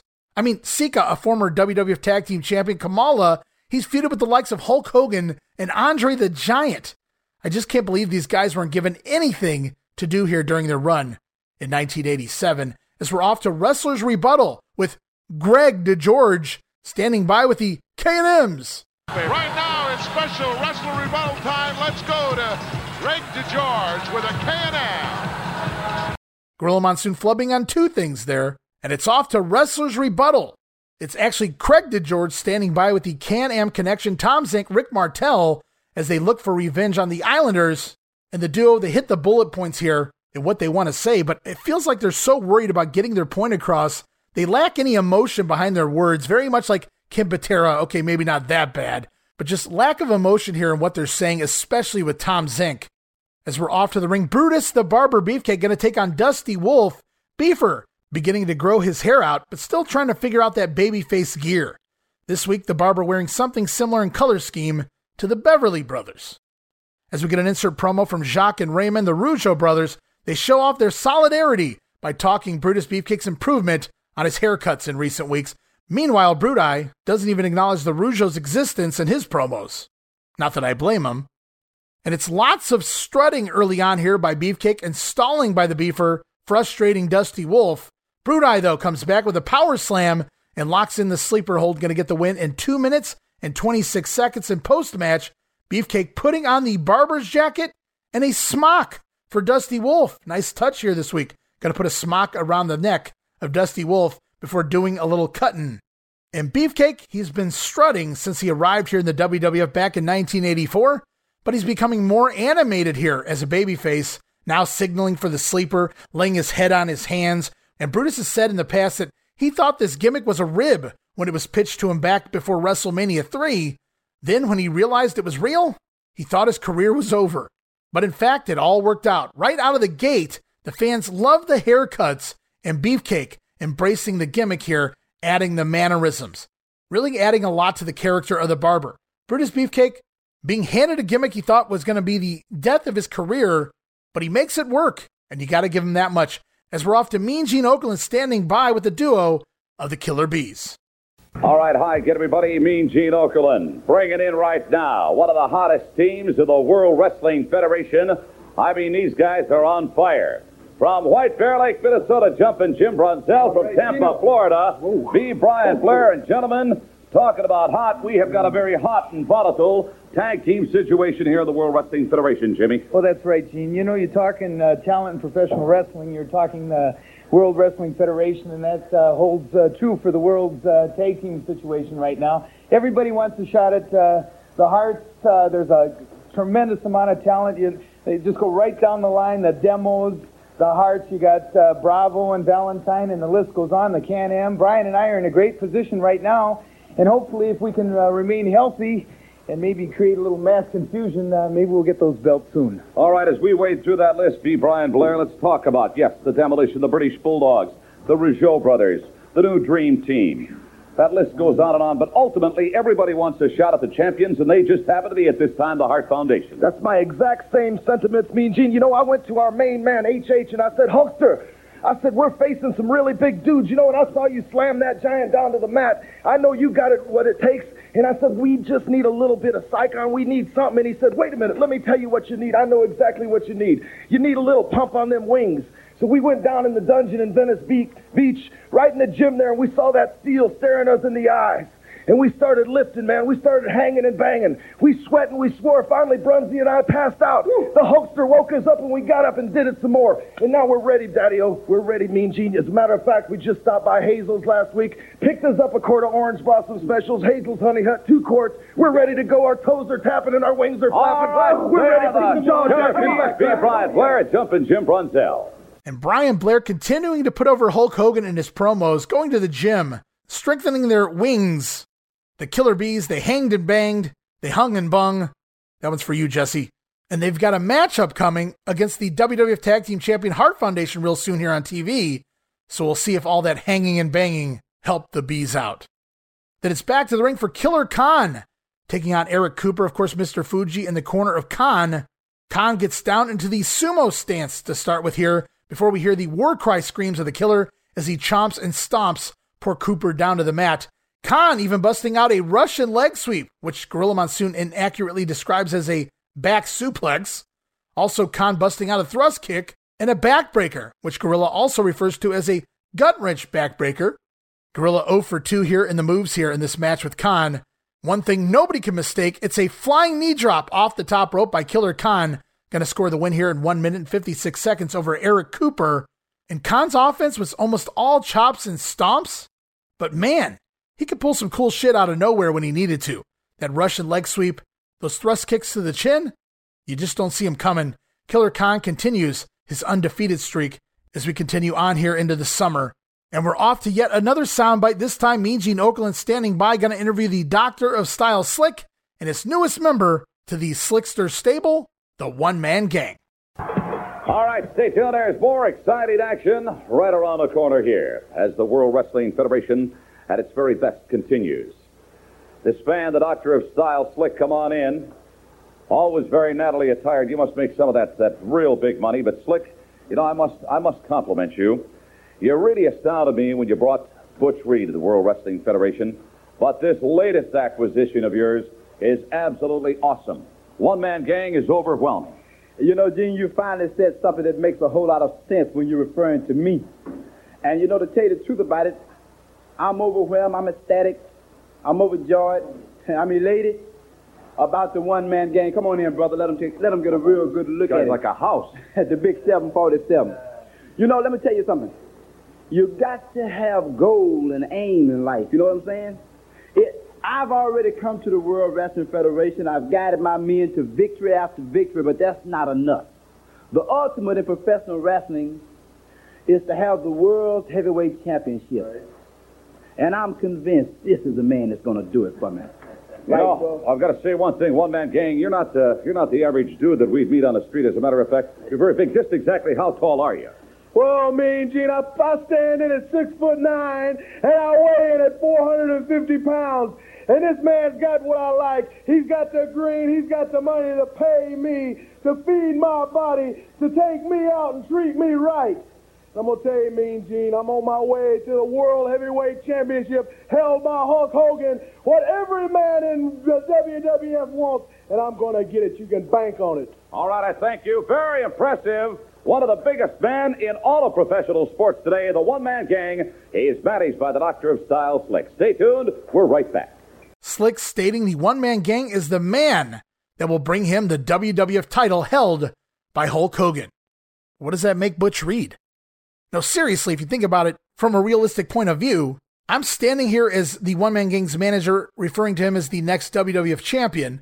What does that make Butch Reed or even Nikolai Volkov for that matter? How do they feel when Slick has pegged one man in his group to be the only guy in his stable that can take out the WWF champion Hulk Hogan?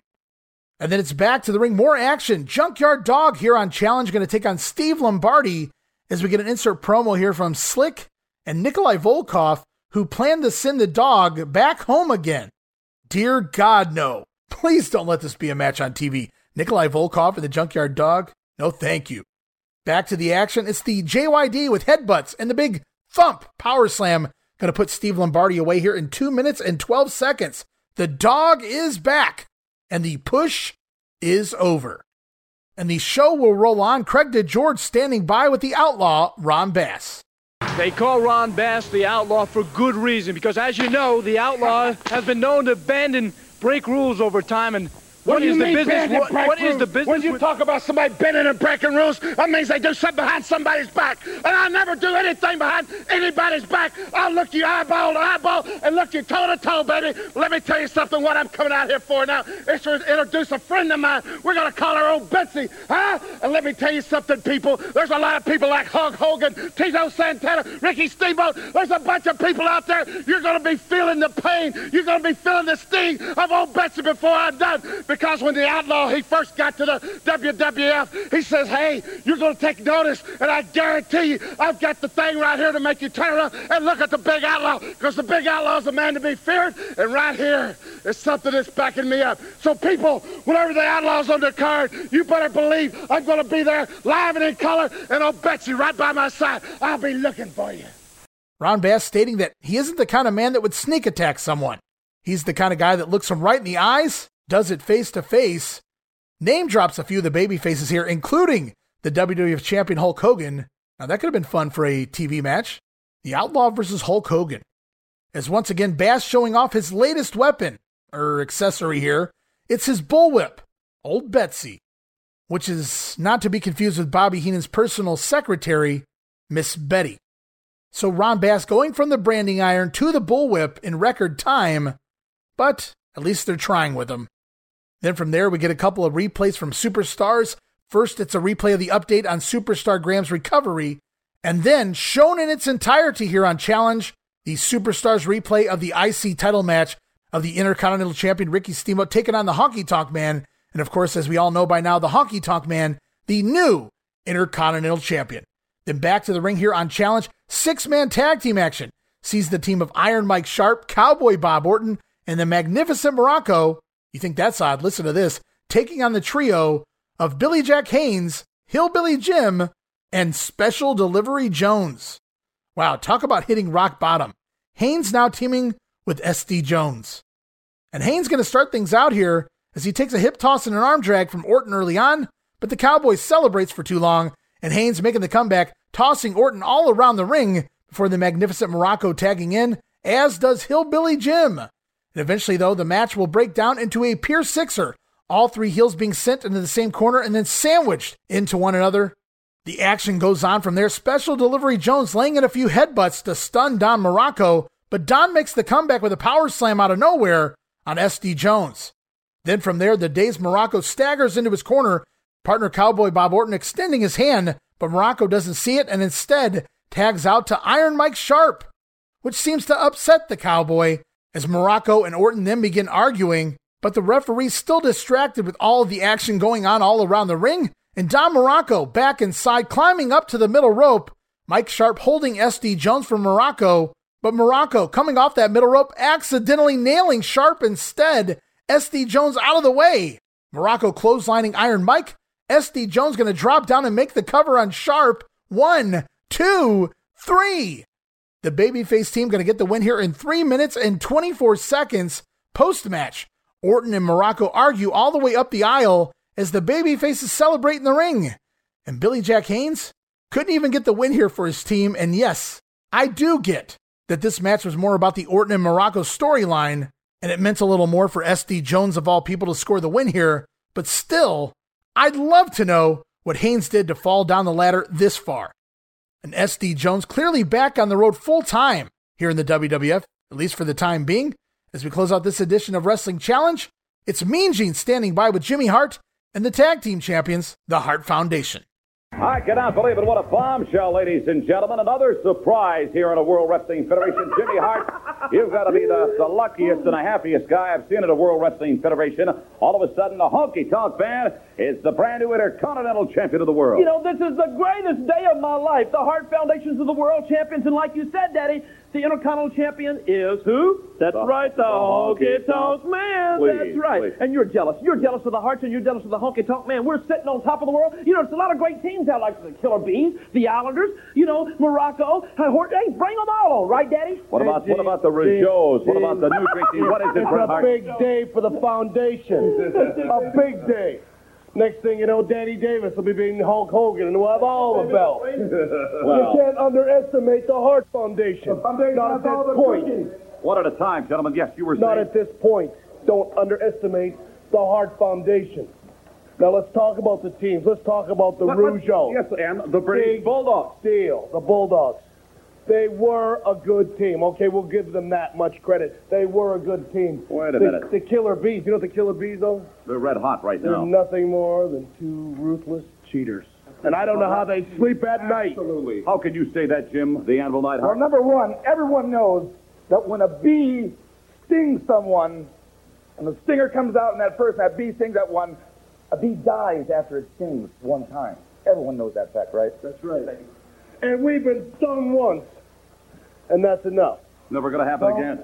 Yeah, Never say never. dead Never issue, say but- never. Yeah, never say never, but they bring the masks out. Look at, Jimmy, what do we have to do to beat the Killer Bees? Do we have to put masks on too? No, we don't.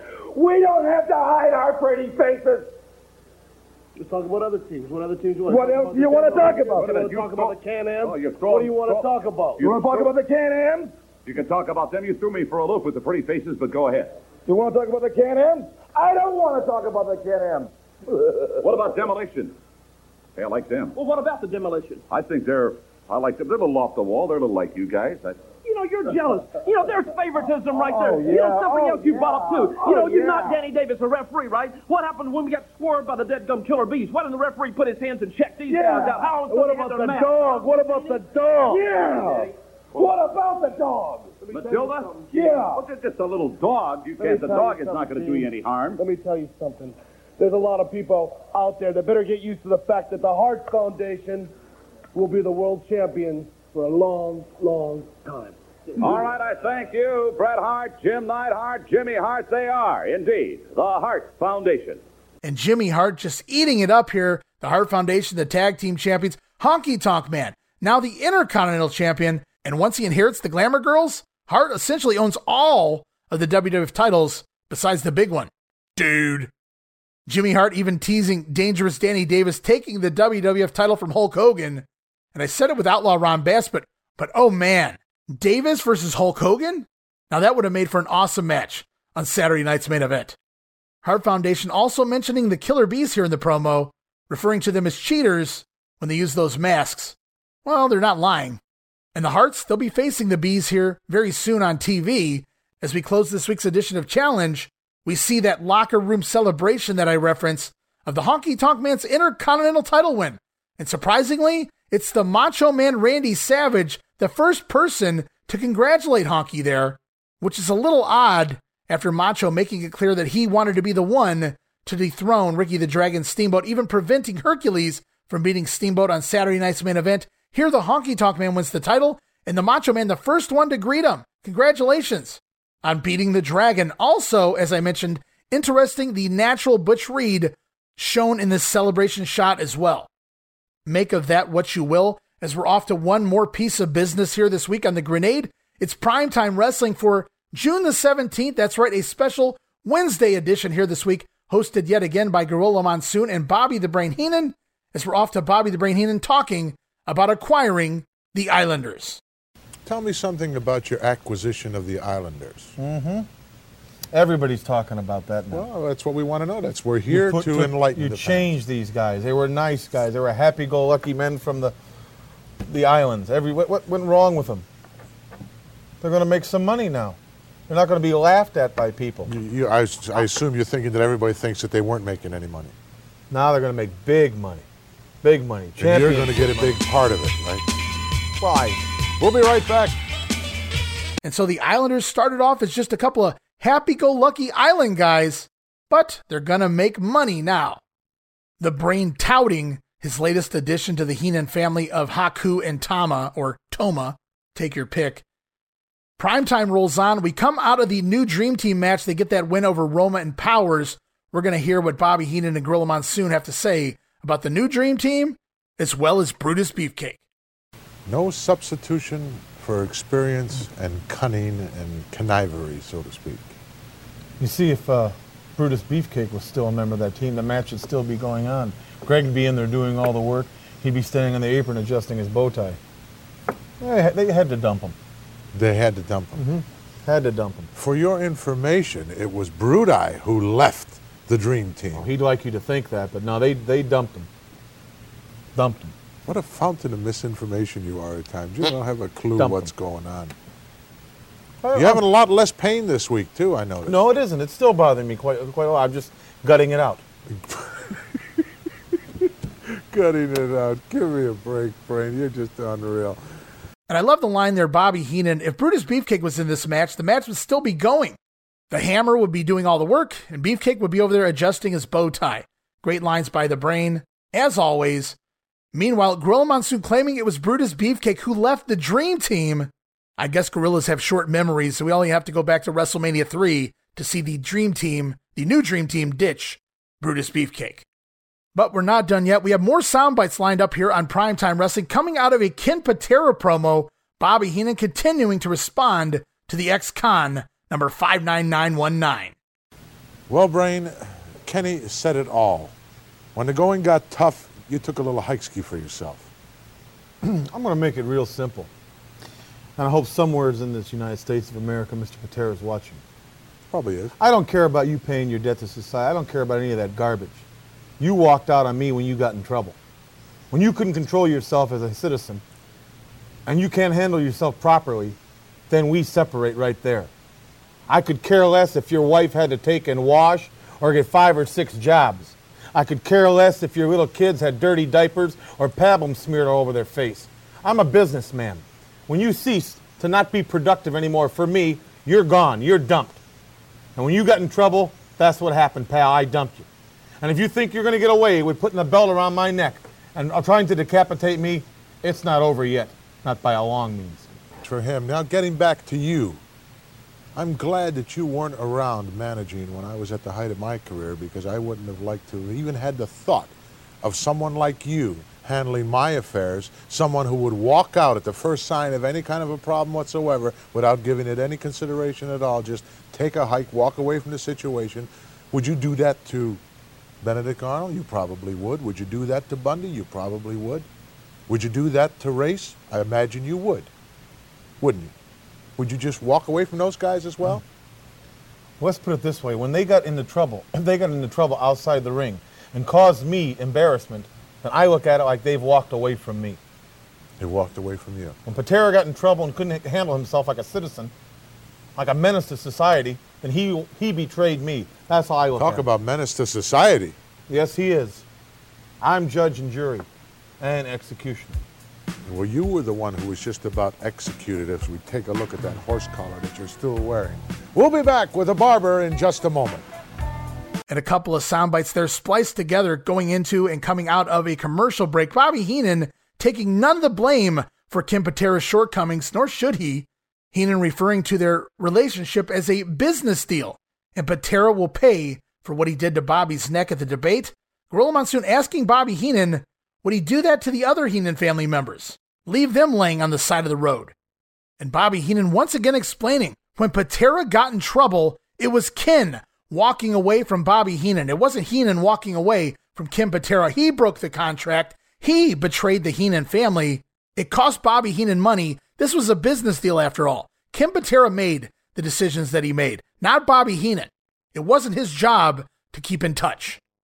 And while cold-hearted, Bobby Heenan bringing up a lot of good points here, it was strictly business. Next soundbite sees us coming out of the Brutus Beefcake Tim Patterson matchup. The duo going to have a little fun with the name Patterson. Brutus Beefcake, the barber he likes to be known to nowadays, is coming up right now. I don't suppose that this gentleman that he's facing is going to cause him too much of a problem. Is this any relationship to the former Intercontinental Champion Pat Patterson? Who, Louis Patterson? Jim Patterson is the opposition for Brutus Beefcake. Tim Patterson. Tim. I don't know who's related to who. Or is this one of the goofs that came out of the Terry Garvin school? Probably. Anyway, Terry let's Garvin go to School of Self-Defense. Let's go to ringside. Right. So they referenced Pat Patterson there. Was Tim Patterson any relation to Pat? Highly unlikely. Perhaps Louis Anderson. Of course, they're talking about Louis Dondero, obviously Patterson's longtime partner. And of course, they close it with who else but Terry Garvin from that School of Self-Defense. Gorilla and Bobby always taking shots there at specifically Terry Garvin, sometimes Pat Patterson, even Louis Dondero. They knew what they were doing, and they really never broke character, which is surprising with some of the things they say from time to time. As we close out this edition of Primetime, we got one more soundbite here for you this week on the Grenade. Bobby Heenan for the second week in a row wanting to wrap the show up once again. And Brain, you are in the calendar. And I know I am. Well, let me wrap it up again this week. Well, go ahead. Well, you've seen another program of primetime wrestling that I had to put up with this man here. And next week, right here, next Wednesday, you're going to see... Next Monday. We're going back to our regular next Monday night. See y'all next Monday. Wait a minute. You don't tell me these things just like that, do you? Well, it was only special for this week for Wednesday. Bobby Heenan says we'll see you again here next Wednesday. Nope, we're going back to Monday next week, Brain. Primetime going to be back on the air here in just 5 days with a new edition of the show. Speaking of shows, this edition of Primetime going to conclude with a Primetime exclusive. Taped back May the 13th, San Diego, California at the Sports Arena. It's the team of the Magnificent Morocco and Cowboy Bob Orton with Mr. Fuji in their corner, defeating the team of Corporal Kirchner and CV Afi. Morocco scoring the winner over Afi with the Tombstone Piledriver. Match goes 7 minutes and 17 seconds. Fun little TV match here this week, and even though we've heard of the names like Afi and Kirchner, of course Kirchner already gone from the company any day now, if not already. I'm surprised they didn't play up the dissension here between Morocco and Orton, but they give him a win over some of the upscale preliminary guys who at one point or another, both of these guys, Afi and Kirchner, were given attempted pushes here in the WWF, and I actually liked Corporal Kirchner. CV Afi never really worked for me. And that'll wrap it up this week. We're all done with the grenade here this week, guys. I want to thank you guys so much, all of the loyal listeners, for sticking with the show. We're now in the middle of June TV here in the World Wrestling Federation in 1987. Another couple weeks of June TV coming your way next week. We're going to see the fallout of the brand new Intercontinental Champion, the Honky Tonk Man. So much more coming as the summer continues on in the year of 1987. Promotional consideration paid for by the following. August 19th, Admiral Harold Burns Jr. programs a devastating attack. Dad says... You sank my battleship. Battleship and electronic battleship from Milton Bradley. Okay, guys, and that's going to wrap it up this week here for the Wrestling Memory Grenade. Episode 84 in the books, episode 85 right around the corner as we continue on with the month of June TV and the World Wrestling Federation. Lots to look forward to, including the debut vignette of the $1 Million Man, Ted DiBiase. Just one of the many things to look forward to next time here on The Grenade. And a reminder, you guys can follow us on social media. You can follow me on Twitter at Wrestling Grenade. That's at RASSLIN Grenade. Also follow and like us, Facebook.com/Wrestling Grenade. And you can even subscribe to our YouTube channel over at YouTube.com/Wrestling Grenade. New videos going up all the time over there. And last but certainly not least, I appreciate if you guys have a few bucks laying around, show your support, help keep all of the WrestleCopia shows up and running by joining that $5 all-access tier over at patreon.com/WrestleCopia. Again, the address, patreon.com/WrestleCopia. There's no subscription. You can cancel any time. Just give it a try for a month. I think you'll like the content we offer. And as part of that $5 all-access tier, you'll get things like all of my insanely detailed show notes for 3 of the podcasts here on WrestleCopia, plus early access to many of the shows, digital downloads for your viewing and reading pleasure, enhanced versions of the earliest episodes of The Grenade, including new content edited back into the shows, and of course our Patreon exclusive watch-along series, all of that, plus bonus drops. You never know what I'm going to add, videos or otherwise, as part of that $5 all-access tier. And you get all of that again for the low, low price of just $5, guys. So if you can, please help show your support and keep the WrestleCopia Podcast Network up and running for the years to come. And a special thank you to all of the patrons who have been with us for the past several months, the past several years here on the WrestleCopia Podcast Network. I want to thank you guys. I want to thank all of the loyal listeners of all the shows here on WrestleCopia. And don't forget, if you have the time, a brand new episode of Monday Warfare, episode 25 is up now, covering the July 1st edition of Monday Night Raw and WCW Monday Nitro. It's the go-home show to the Bash at the Beach pay-per-view. Harlem Heat versus the Steiners, disco balls used as weapons, Air Halliburton from Steve McMichael, and so much more. Then over on Raw, the WWF make their attempt at a lesbian storyline with Marlena and Sable, plus Sunny gonna get slopped. The Rockers will explode again as Shawn Michaels takes on Marty Jannetty. Plus, I'll talk about Ultimate Warrior drama and so much more as part of the latest episode of Monday Warfare, The Battles Within. Also, be sure to check out our regional wrestling podcast where we talk the territories. Been covering 1986 in the Mid-South Wrestling Territory with guest co-host Roman Gomez. Also, we've started up Georgia Championship Wrestling for 1981 with guest co-host Jamie Ward. All of that and more is part of the Regional Wrestling Podcast. And of course, as always, I'll be back here next week on the Wrestling Memory Grenade as well, as we continue on with June 1987 and the World Wrestling Federation. So until then, this is Ray Russell saying from pillar to post and coast to coast, you pull the pin and we'll pick up the pieces right here on the Wrestling Memory Grenade. I'll see you next week. Don't miss it. Be there!